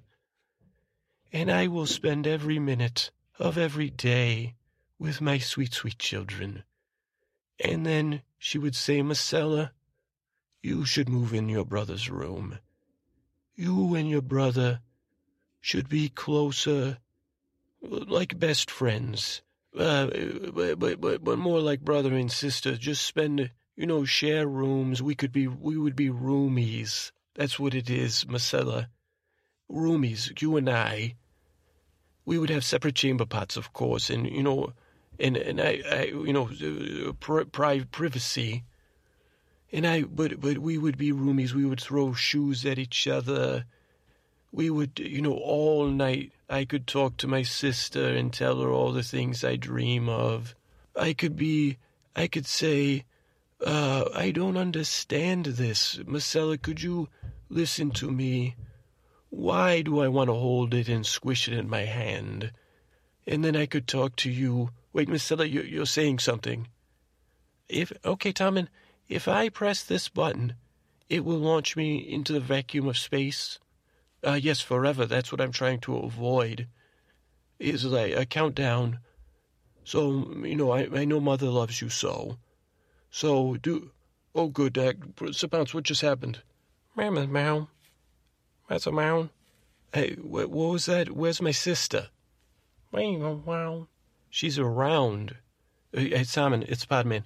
I think she's floating into, your sister's in the vacuum of space. She launched herself into the vacuum of space. Oh, good. Oh, no. She's gone? Technically, I think you could look out that window over there, and you could see her. But yeah, I think she's frozen. Oh, that's... So she launched, so we won't be roomies. Okay. Well, Queen of Confusion, you seem speechless. Is that a tear in your eye? Well, Queen, it looks like now your choice is simpler. You could, remove the crown of confusion, which I'm pretty sure, as long as I've thought about it, it is that crown that confuses you so, Queen. And if you would just take the crown off your head, you could be not the Queen of Confusion. In a word, I fear saying straight to you, Queen. Mother, can you say it for me, Sir Pounce? Mummer. Would you like to be my mummer, Queen of Confusion, and take off your crown? Well, Tommen, oh, what is that? Sir Pounce, what's that beeping noise? I'm sorry, what? He said there's a alert coming in from the base that replaced a Pyramid Base, because you blew up Pyramid Base. Oh, there's another base? Yeah, Space Command has, more than one command vessel that they command space with, including all of their... Well, but Harpy 1 is the only Harpy 1, correct? You named the ship Harpy 1. I think it was Starship G47 QP pound ampersand or something. I'm sorry. So I was not flying the Harpy 1. No, you were the Harpy. No. Okay, Sir Bounce, can you turn on? Can you broadcast the? Morning, way. Oh, they've boarded the ship, Tom. Well, who is it? Who is it that's boarding the ship? Would just call into the base? It's Tut Base. Okay, go ahead, Sir Bounce. Call up Tut Base. Tut Base. This is Spaceman Tom calling in. Oh, I forgot, Podman. I need to look good at this. Okay, I need to look good so because they're really watching this show. To hire me as a real space. Okay, Tom, and we're live. So just do the radio show. Don't worry about the real space. Okay. Okay, where was I? Oh, what was that called again? Tut Base? Tut Base, what is the meaning of this? I'm with the Queen of Confusion. She's about to turn herself over to motherhood. Correct, Queen, did you make a decision, Queen of Confusion? Wait, why are the guards surrounding the Queen of Confusion? There's guards everywhere. There's armed men. Sir Bounce, what's going on? Armed men? Well, I know there's armed men, Sir Bounce. I want to say Pyramid Base. I know I blew Pyramid Base up. Are you guys still mad about that? Are you mad about that? What is it, Tut Base? Tommen, this is Tut Base calling. We're arresting the Queen of Confusion on charges of influencing the destruction of universe of innocence and wreaking havoc among planets and planetoids and universes. Okay, well, you don't need to arrest the Queen of Confusion because I have her. She is going to turn herself over to me for a new therapy. You know, do you guys remember Dr. Panic? Podman, is Tut Base listening? Yeah, I think they're listening, Tommen. Okay, she is. When Dr. Panic was on my ship, he developed a new way to take Queens of Confusion because there have been. Well, there's only one Queen of Confusion. To take Queens of Confusion and to reform them. It's called the Motherhood Program. And Dr. Panic, he did not get ejected out of the ship. He is moved back to Red Keep Base, official base called Red Keep Base. That's one word, Red Keep, not two words. And he's going to help reform the Queen of Confusion with the Motherhood Program. And we will share it with the universe, of course. Tut Base. So please have your. So why are they pointing their guns at my mother, my Queen of Confusion, Tommen, Cadet Tommen? She is too dangerous, and we believe she has an undue influence on you. We are taking her in for a trial and punishment. Oh no. Okay, boys. Excuse me. No. Tut Base. The Queen of Confusion is I was here first. So you need to take your soldiers off the ship. Oh, why are they, Sir Bounce, are they pointing those at me? Round. Okay, they're pointing their weapons at me. Okay, they're pointing their weapons at me. Podman, what do you think, as Podman is the only worker on the ship, what do you think is a commoner? What is your opinion of this situation? Okay, I think you already messed with the space police once. You don't want to mess with the authorities, Tommen. Oh, who do the authorities work for, Podman? In space, I think they work for, like, the Interplanetary Council of Peaceful Planets, which is some sort of inter-universal government that elects leaders, collects taxes, and they're the ones that paid for Harpy 1 and your training. And if you want to be a real spaceman, they'll be the ones that hire you. Okay, well, let's see if we could reach a Remember you were teaching me compromise with the chicken. You said don't this is my chicken. And I pulled it from you, and I said, commoners don't eat chickens. They eat nothing. And I laughed. I said, oh. And I said, eat nothing now, commoner. Okay, let me get back to Pyramid Base. Oh, no, Pyramid Base is gone. I blew it up. Tut Base. This is Tommen. Now I know you have your little construction, your leadership. And I know that you think you know what is best. But I can tell you this woman here, she is the queen of confusion. And she's been confused her whole life about who she loves, what she loves.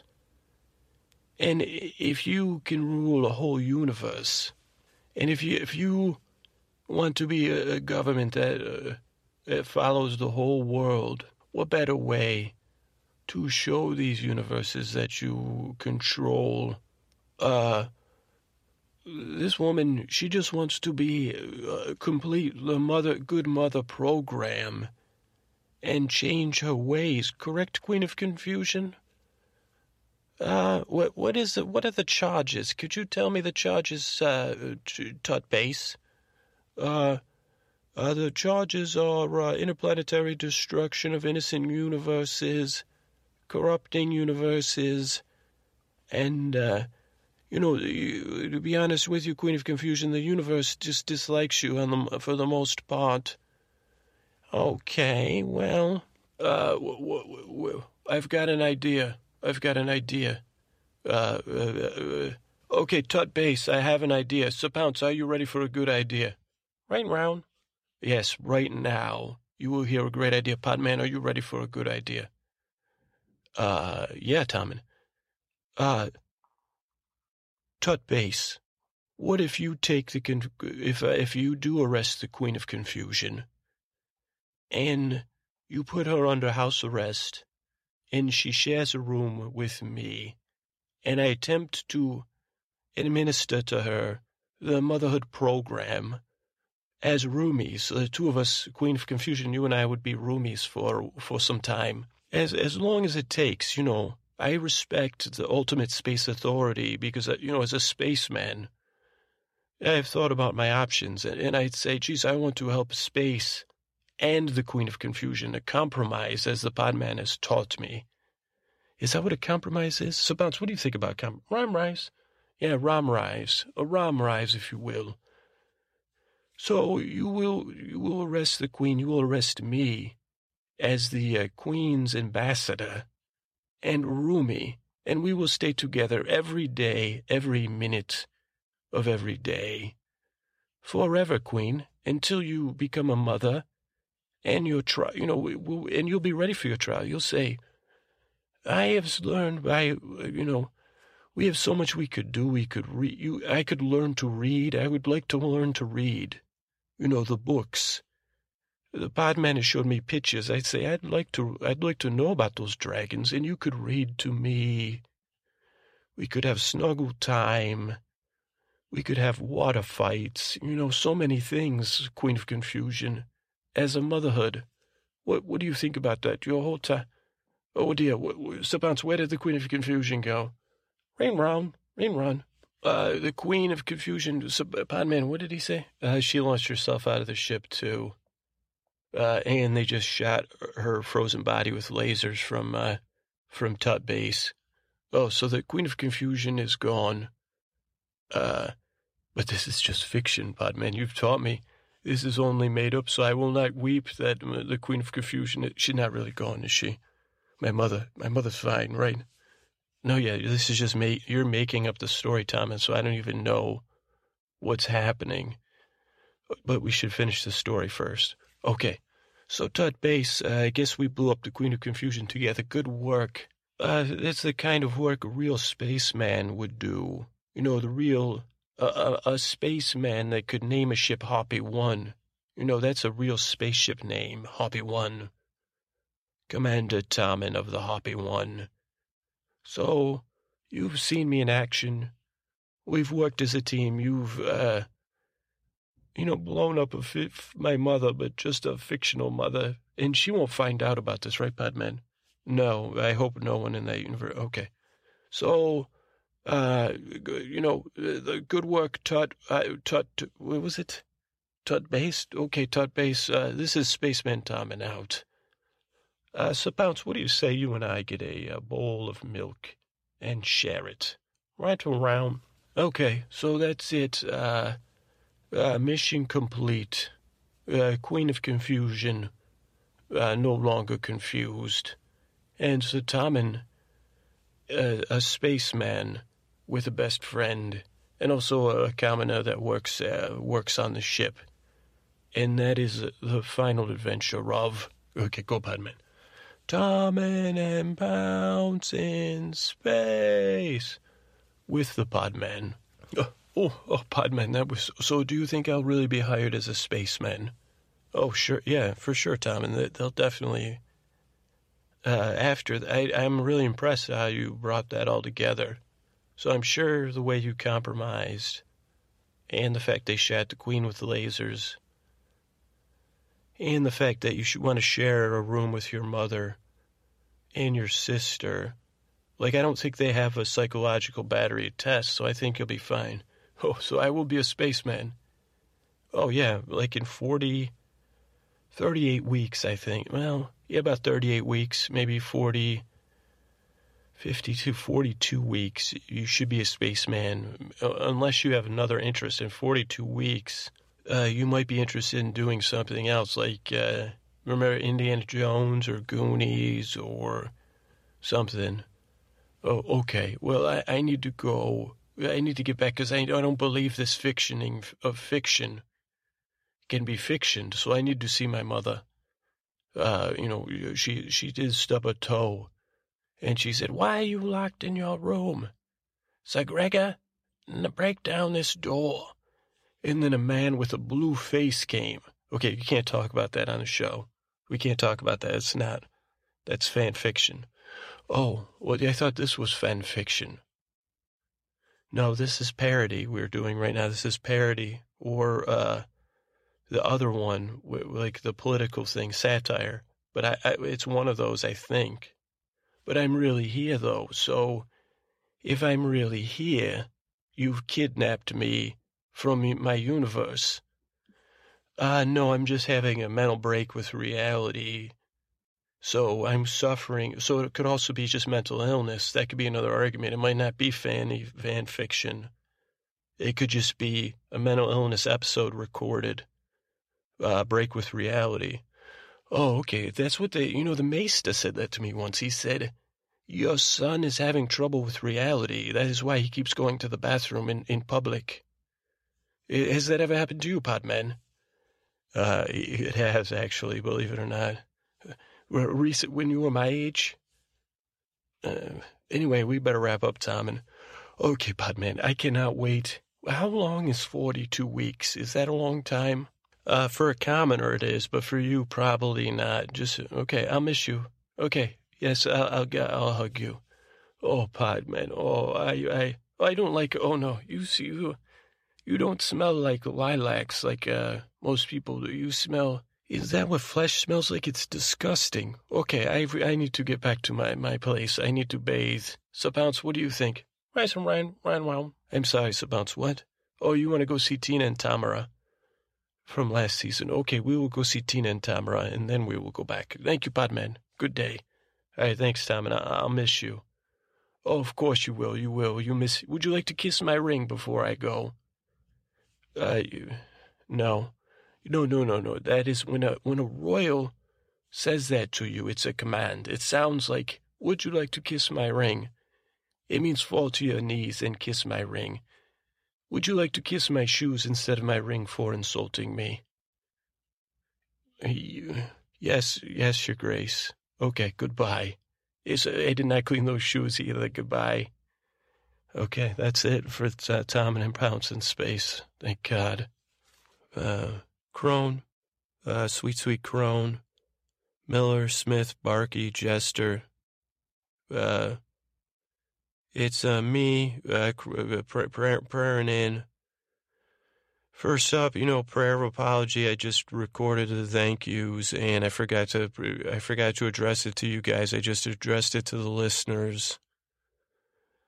So don't smote any listeners that were thanked, because it was I guess I was just too excited. I said, well, geez, I'm gonna, and then I was, so sorry about that for right off the bat.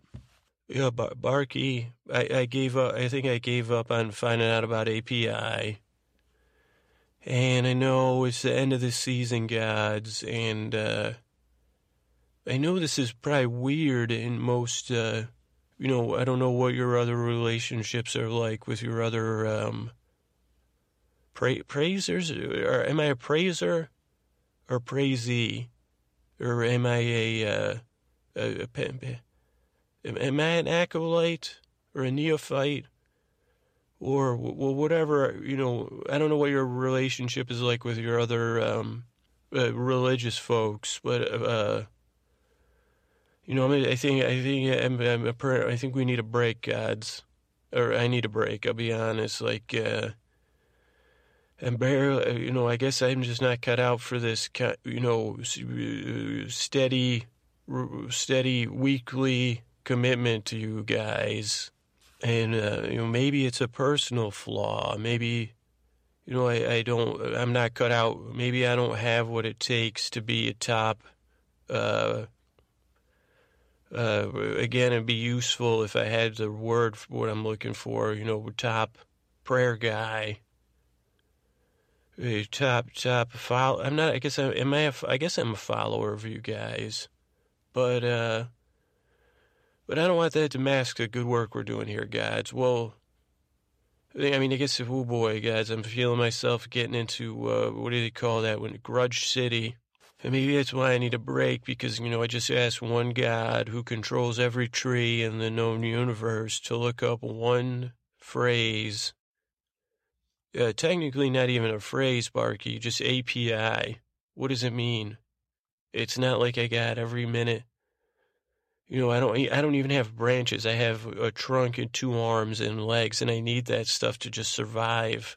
So anyway, Barky, please, I guess I'm irritated. I'm not mad. But I don't know, guys. I guess a couple problems, okay? I think I'm suffering from mission creep, gods. And I know if you're watching me with amusement, which is like, hopefully that's the kind of God, like, can I just say patient? Like, you're kind of like doctors, space doctors or something. But could we say like God-patient relationship, just because it's for shorthand? As your patient, I think I get all these big ideas. I say, oh boy, let's solve the world's problems with an app to complain into. And then this week, I said to myself, well, we got this water crisis in California. And I don't want to brag and say, well, California, they start out a lot of trends here. Mostly in Southern California, they're better at starting trends than up here. Like the original Kardashians, they started down there. But other stuff, too. I don't know if Kanye's originally from Southern California, but probably. But I said, with this water crisis, guys, I said, maybe I should start flushing my toilet with a bucket, And I talked about it, and I said, well, what is this? And then I said, why the heck doesn't somebody invent something? I realize we can't undo all the plumbing and stuff, but something you could stick in your, because I have a shower tub combo. I don't know you. Interesting. We've never talked about hygiene. Do you guys have to do hygiene, or do you do it because it feels pretty good? But, okay, so mission creep. So I said, what if I pitch the guys this week on inventing something you put in your shower, it sucks the water into some sort of basin, and then you flush your toilet with that water, because really that water's getting wasted realistically. And why the hell aren't you flushing your toilet? It doesn't make any sense.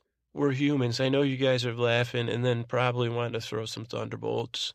And I would say, go ahead. I mean, I understand your irritation. I mean, I just yelled at Barky about 10 seconds ago. So, and then I said, whoa, boy, what the heck? This is my conversation with myself, God, says your patient combo, patient to patient. I said, well, dude, what the hell are you doing? Like, you're trying to pitch the gods on a complaint app. Don't start with the toilet, bathroom remodels. And I said, well, no, it'll be more of a Kickstarter thing. Like it hangs on the side of and they said, the other part of my brain said, cool it. It's your mission creep. You got Sleeper Summer. You got a Midler app. And you're not getting any help from the gods, realistically, other than like help yourself help. You got, you're working on this. You're going to launch a new series, and then you got your replacement for a Game of Drones. Cool it. And then I said, well, I also got a bunch of other ideas now that we're talking to myself. And I said, okay, maybe a mission creep. Let's cut back on the bathroom Kickstarters. Especially since, we don't even have like anything. And I don't know anything about apps either other than Midler, the app to complain into. Or whatever. I got to review the tapes, gods, to find out. I know we came up with a pitch. But I know if you've been watching me, gods, I may seem like I'm in a bad mood, but I'm in a particularly good mood. And maybe this ties back to Midler. My building has the one washer and dryer, four unit building, and it broke. And it took a while to get it fixed. It was free washer dryer, gods. Living in an apartment, that's like a dream come true, and we all would share. We got it down. But then it broke, and since I don't have a car, like going to the laundromat is a friggin' nightmare. And it said, oh, and then I had something new to complain about. I wish I had Midler. Where fix the freaking thing. Laundromat is too far. I had a lot of Midlers there. But then as soon as the washer and dryer was fixed yesterday, it was like I honestly felt like a demigod, maybe. Like no longer a patient. I was like, man, this is nice. Doing laundry just steps from my door. And I don't even think I can do the calming, soothing feelings I was feeling justice, gods. I said, maybe taking stuff away makes us appreciate it. And it sounds so trite, but I was like, geez, I love doing laundry when it's not a pain in the ass. And then a couple weeks from now, I'll be like, well, laundry's a pain in the ass. And you guys might be like, oh, this is the human condition. I don't know. Do you guys have a central meeting spot? I don't think you told me that either. Oh, you guys don't tell me anything, gods. But I like to picture a central meeting spot, like a little bit like Clash of the Titans. I think we were talking about that, like cloud quarter, like we have a cloud quarters. I still haven't seen the season finale of Silicon Valley. But I think we should have at least if I was a god, I'd have cloud quarters. I'd say, hey, Crone, come on over. I'll put out some of those, butterscotch candies you like. And, I'll have extra pillows or whatever you would Midler me about, Crone, I would have that ready for you. And the rest of you gods. So guys, I don't know. Was there a point with that laundry stuff? I guess the point is, I guess I'm trying to grasp, how you guys work. I know they say, we're working in our ways of wonder. And so I guess my proposal, gods, is this is not a breakup. I don't have any other, well, I'll be honest, there's a couple other, if I'm going to go polytheistic, there are a couple. She said I'd like to hang with Buddha at least a little and see, poke his belly. Maybe Confucius. I don't know if I think that was a religion. But I said he's got some nice, like, bite-sized sayings, which would be good for me. But isn't that either or, guys? My life's been all or nothing thinking. It's not going to be that way. But I said, what if I take a break from the gods? Now, guys, I can't believe I'm telling you this, but I know I can't fool you, Crone. I can't pull the Afghan over your eyes. Or the doilies. But, what if I spend some time away from you? And then suddenly Barky's like, oh, jeepers, I should have looked up and learned what API is. And maybe Smith, since you're a god, and you say, well, geez, I'm just banging on these swords. Maybe I shouldn't, maybe instead of, maybe, I'm not the war god. I'm just the working on war stuff god. Maybe a war on complaining would be a good thing, man. So I guess that's my proposal, gods. Are you going to miss me? And, if you don't miss me, I'll be back. I mean, that's, so I can hear you laughing, Jester. Yeah, I can hear you laughing. But it's like, you might say, well, okay, gods, am I giving up on Midler? No. I said, well, I've taken the idea as far as I can without help, gods. I guess that's what I said. I'm pretty sure you guys are helping me, but I don't understand it. So maybe I'll understand it better if I take a break. I don't know. And by take a break, I only mean of the once a week calling you guys up. Like, it's still, if I stub my toe, I'll probably still say, fucking groan, fuck. Or, if I just need to grin, I'll say, Barky. And when I see a tree, Barky, do you see it when I high-five trees? Well, I can't high-five them. Usually I do a little bark slap. I say, hey, Barky. Do you like that, Barky? Because I say, geez, I wonder if Barky likes that at all. Smith and Miller, I know you guys are probably wicked busy, so I just I save I don't really have a sword. I don't use weapons in my day-to-day life. And that's a good thing. I mean, because if I had weapons, oh boy, that would be bad, because I'm rash action. Miller, I guess I probably should have breakfast time, pause and say, let's pause for the grinder of these grains, and the god that, said, hey, you're not really good at much. Why don't you grind some grains? That's a possible career choice for you. And, if you could refine the grains, you could get people, to eat a lot more. I guess, Miller, where do you fall on that? Where are you on the white grain controversy? I want to say we had this conversation and I didn't hear back from you. Are you a full germ? Are you a full germ person, Miller? Because, I mean, it'd be more work. You say, geez, well, if you're grinding the grain, why throw anything out? I guess that'd be... But then if we're talking about that, then we might as well get back to this recycling idea. How come... Okay, here's another question, Gads.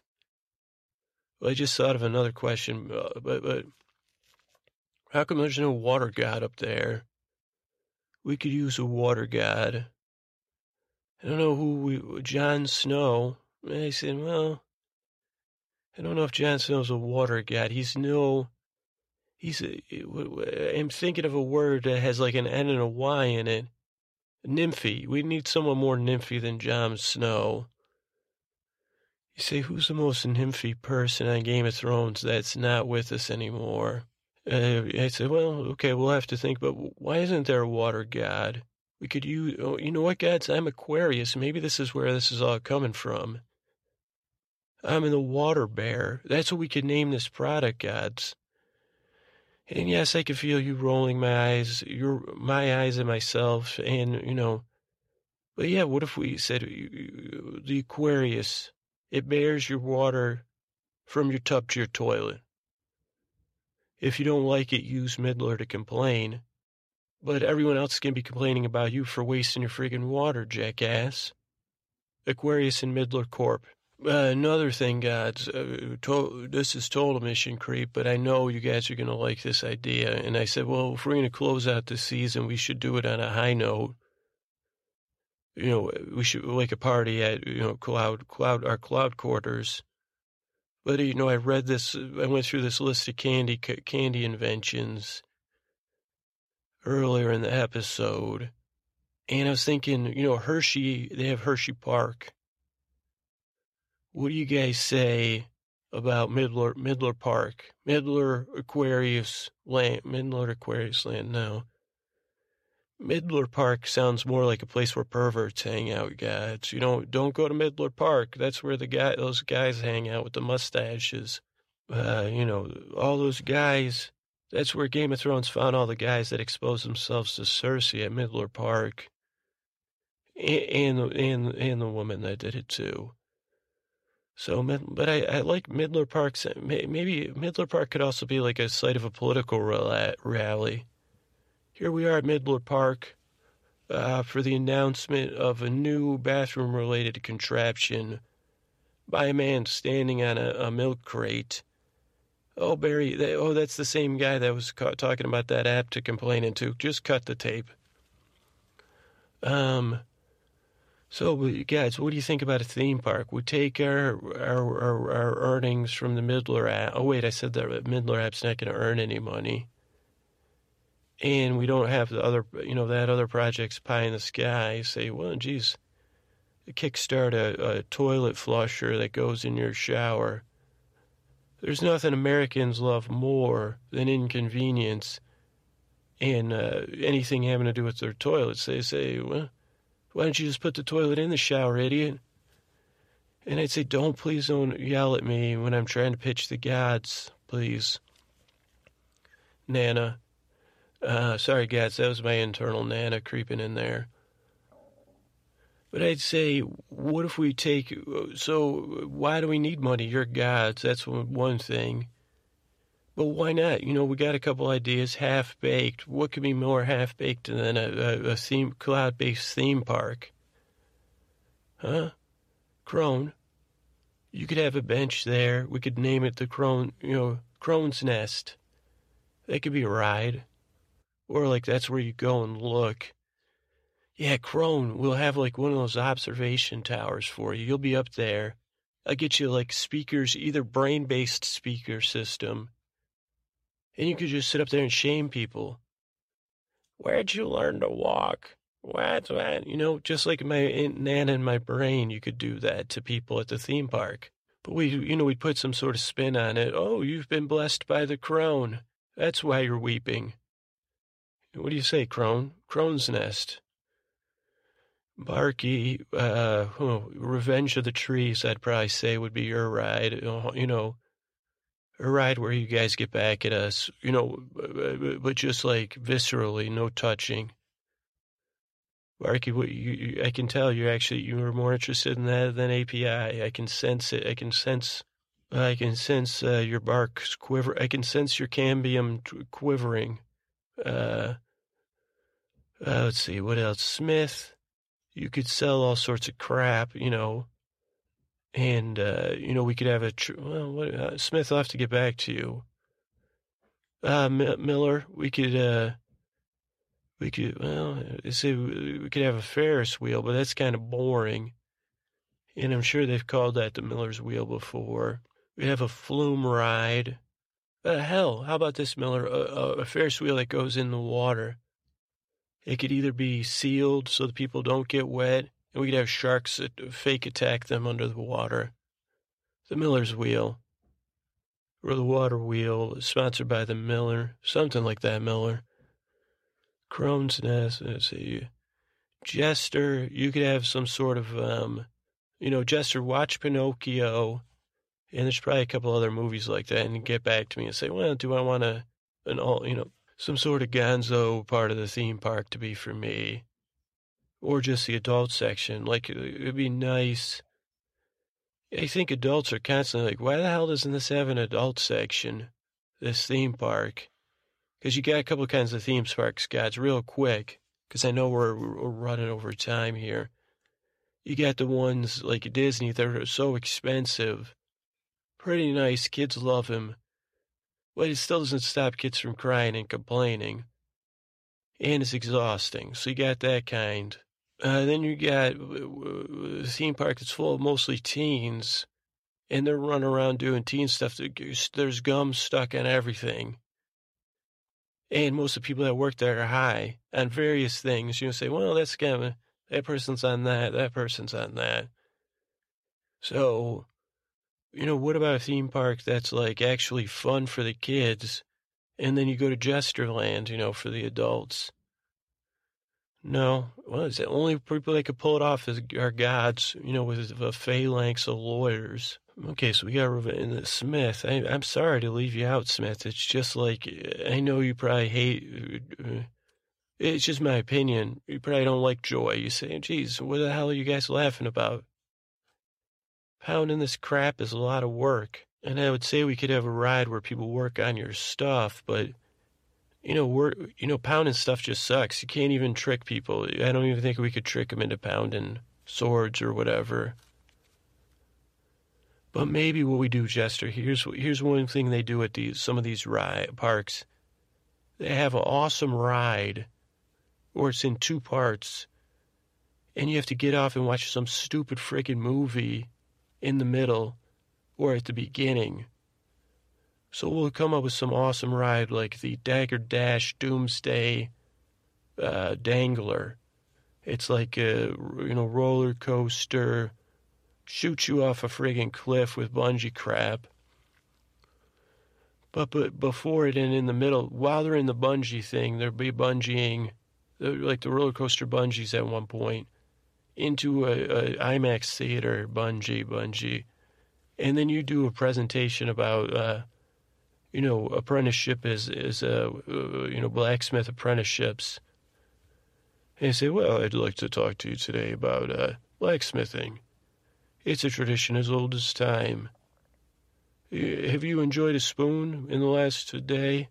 Or a spork or a fork? Well, without okay, what do you think about that, Smith? There you go.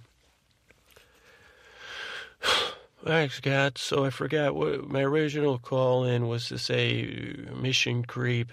Mission creeped, I guess. There we go, mission creeped. Just like at Midler Park. Mission creeped. I think that would be my ride, mission creeped. It could be some sort of space, the creeper. Nothing too scary, but, some sort of squid-like, mission creep. And maybe that would be Tommen's ride. But so, so guys, I guess you're not going to hear from me. The question will be, will you know I'm gone? And I know I'll miss you more than you miss me. That was all what is that called? Bluster earlier. And I'm learning. I don't think I can, I don't know if I appreciate you, Gods, Miller, Smith, Barkey, Jester, Crone. Sweet, sweet Crone. Oh, sweet, sweet Crone. But, who knows? I might be, I might get into some desperation within the next week and a half, and I'll be praying into you, saying, please take me back. And you'll say, we never left you. We're the footprints in the sand in your bed. We were dancing in your bed in footprint sand the whole time you were on your journey to sleep. So thank you, gods, for that. And, soon, if not soon, about 40 weeks. So I'll talk to you. Thank you, God, so much for this opportunity to praise you. Good night.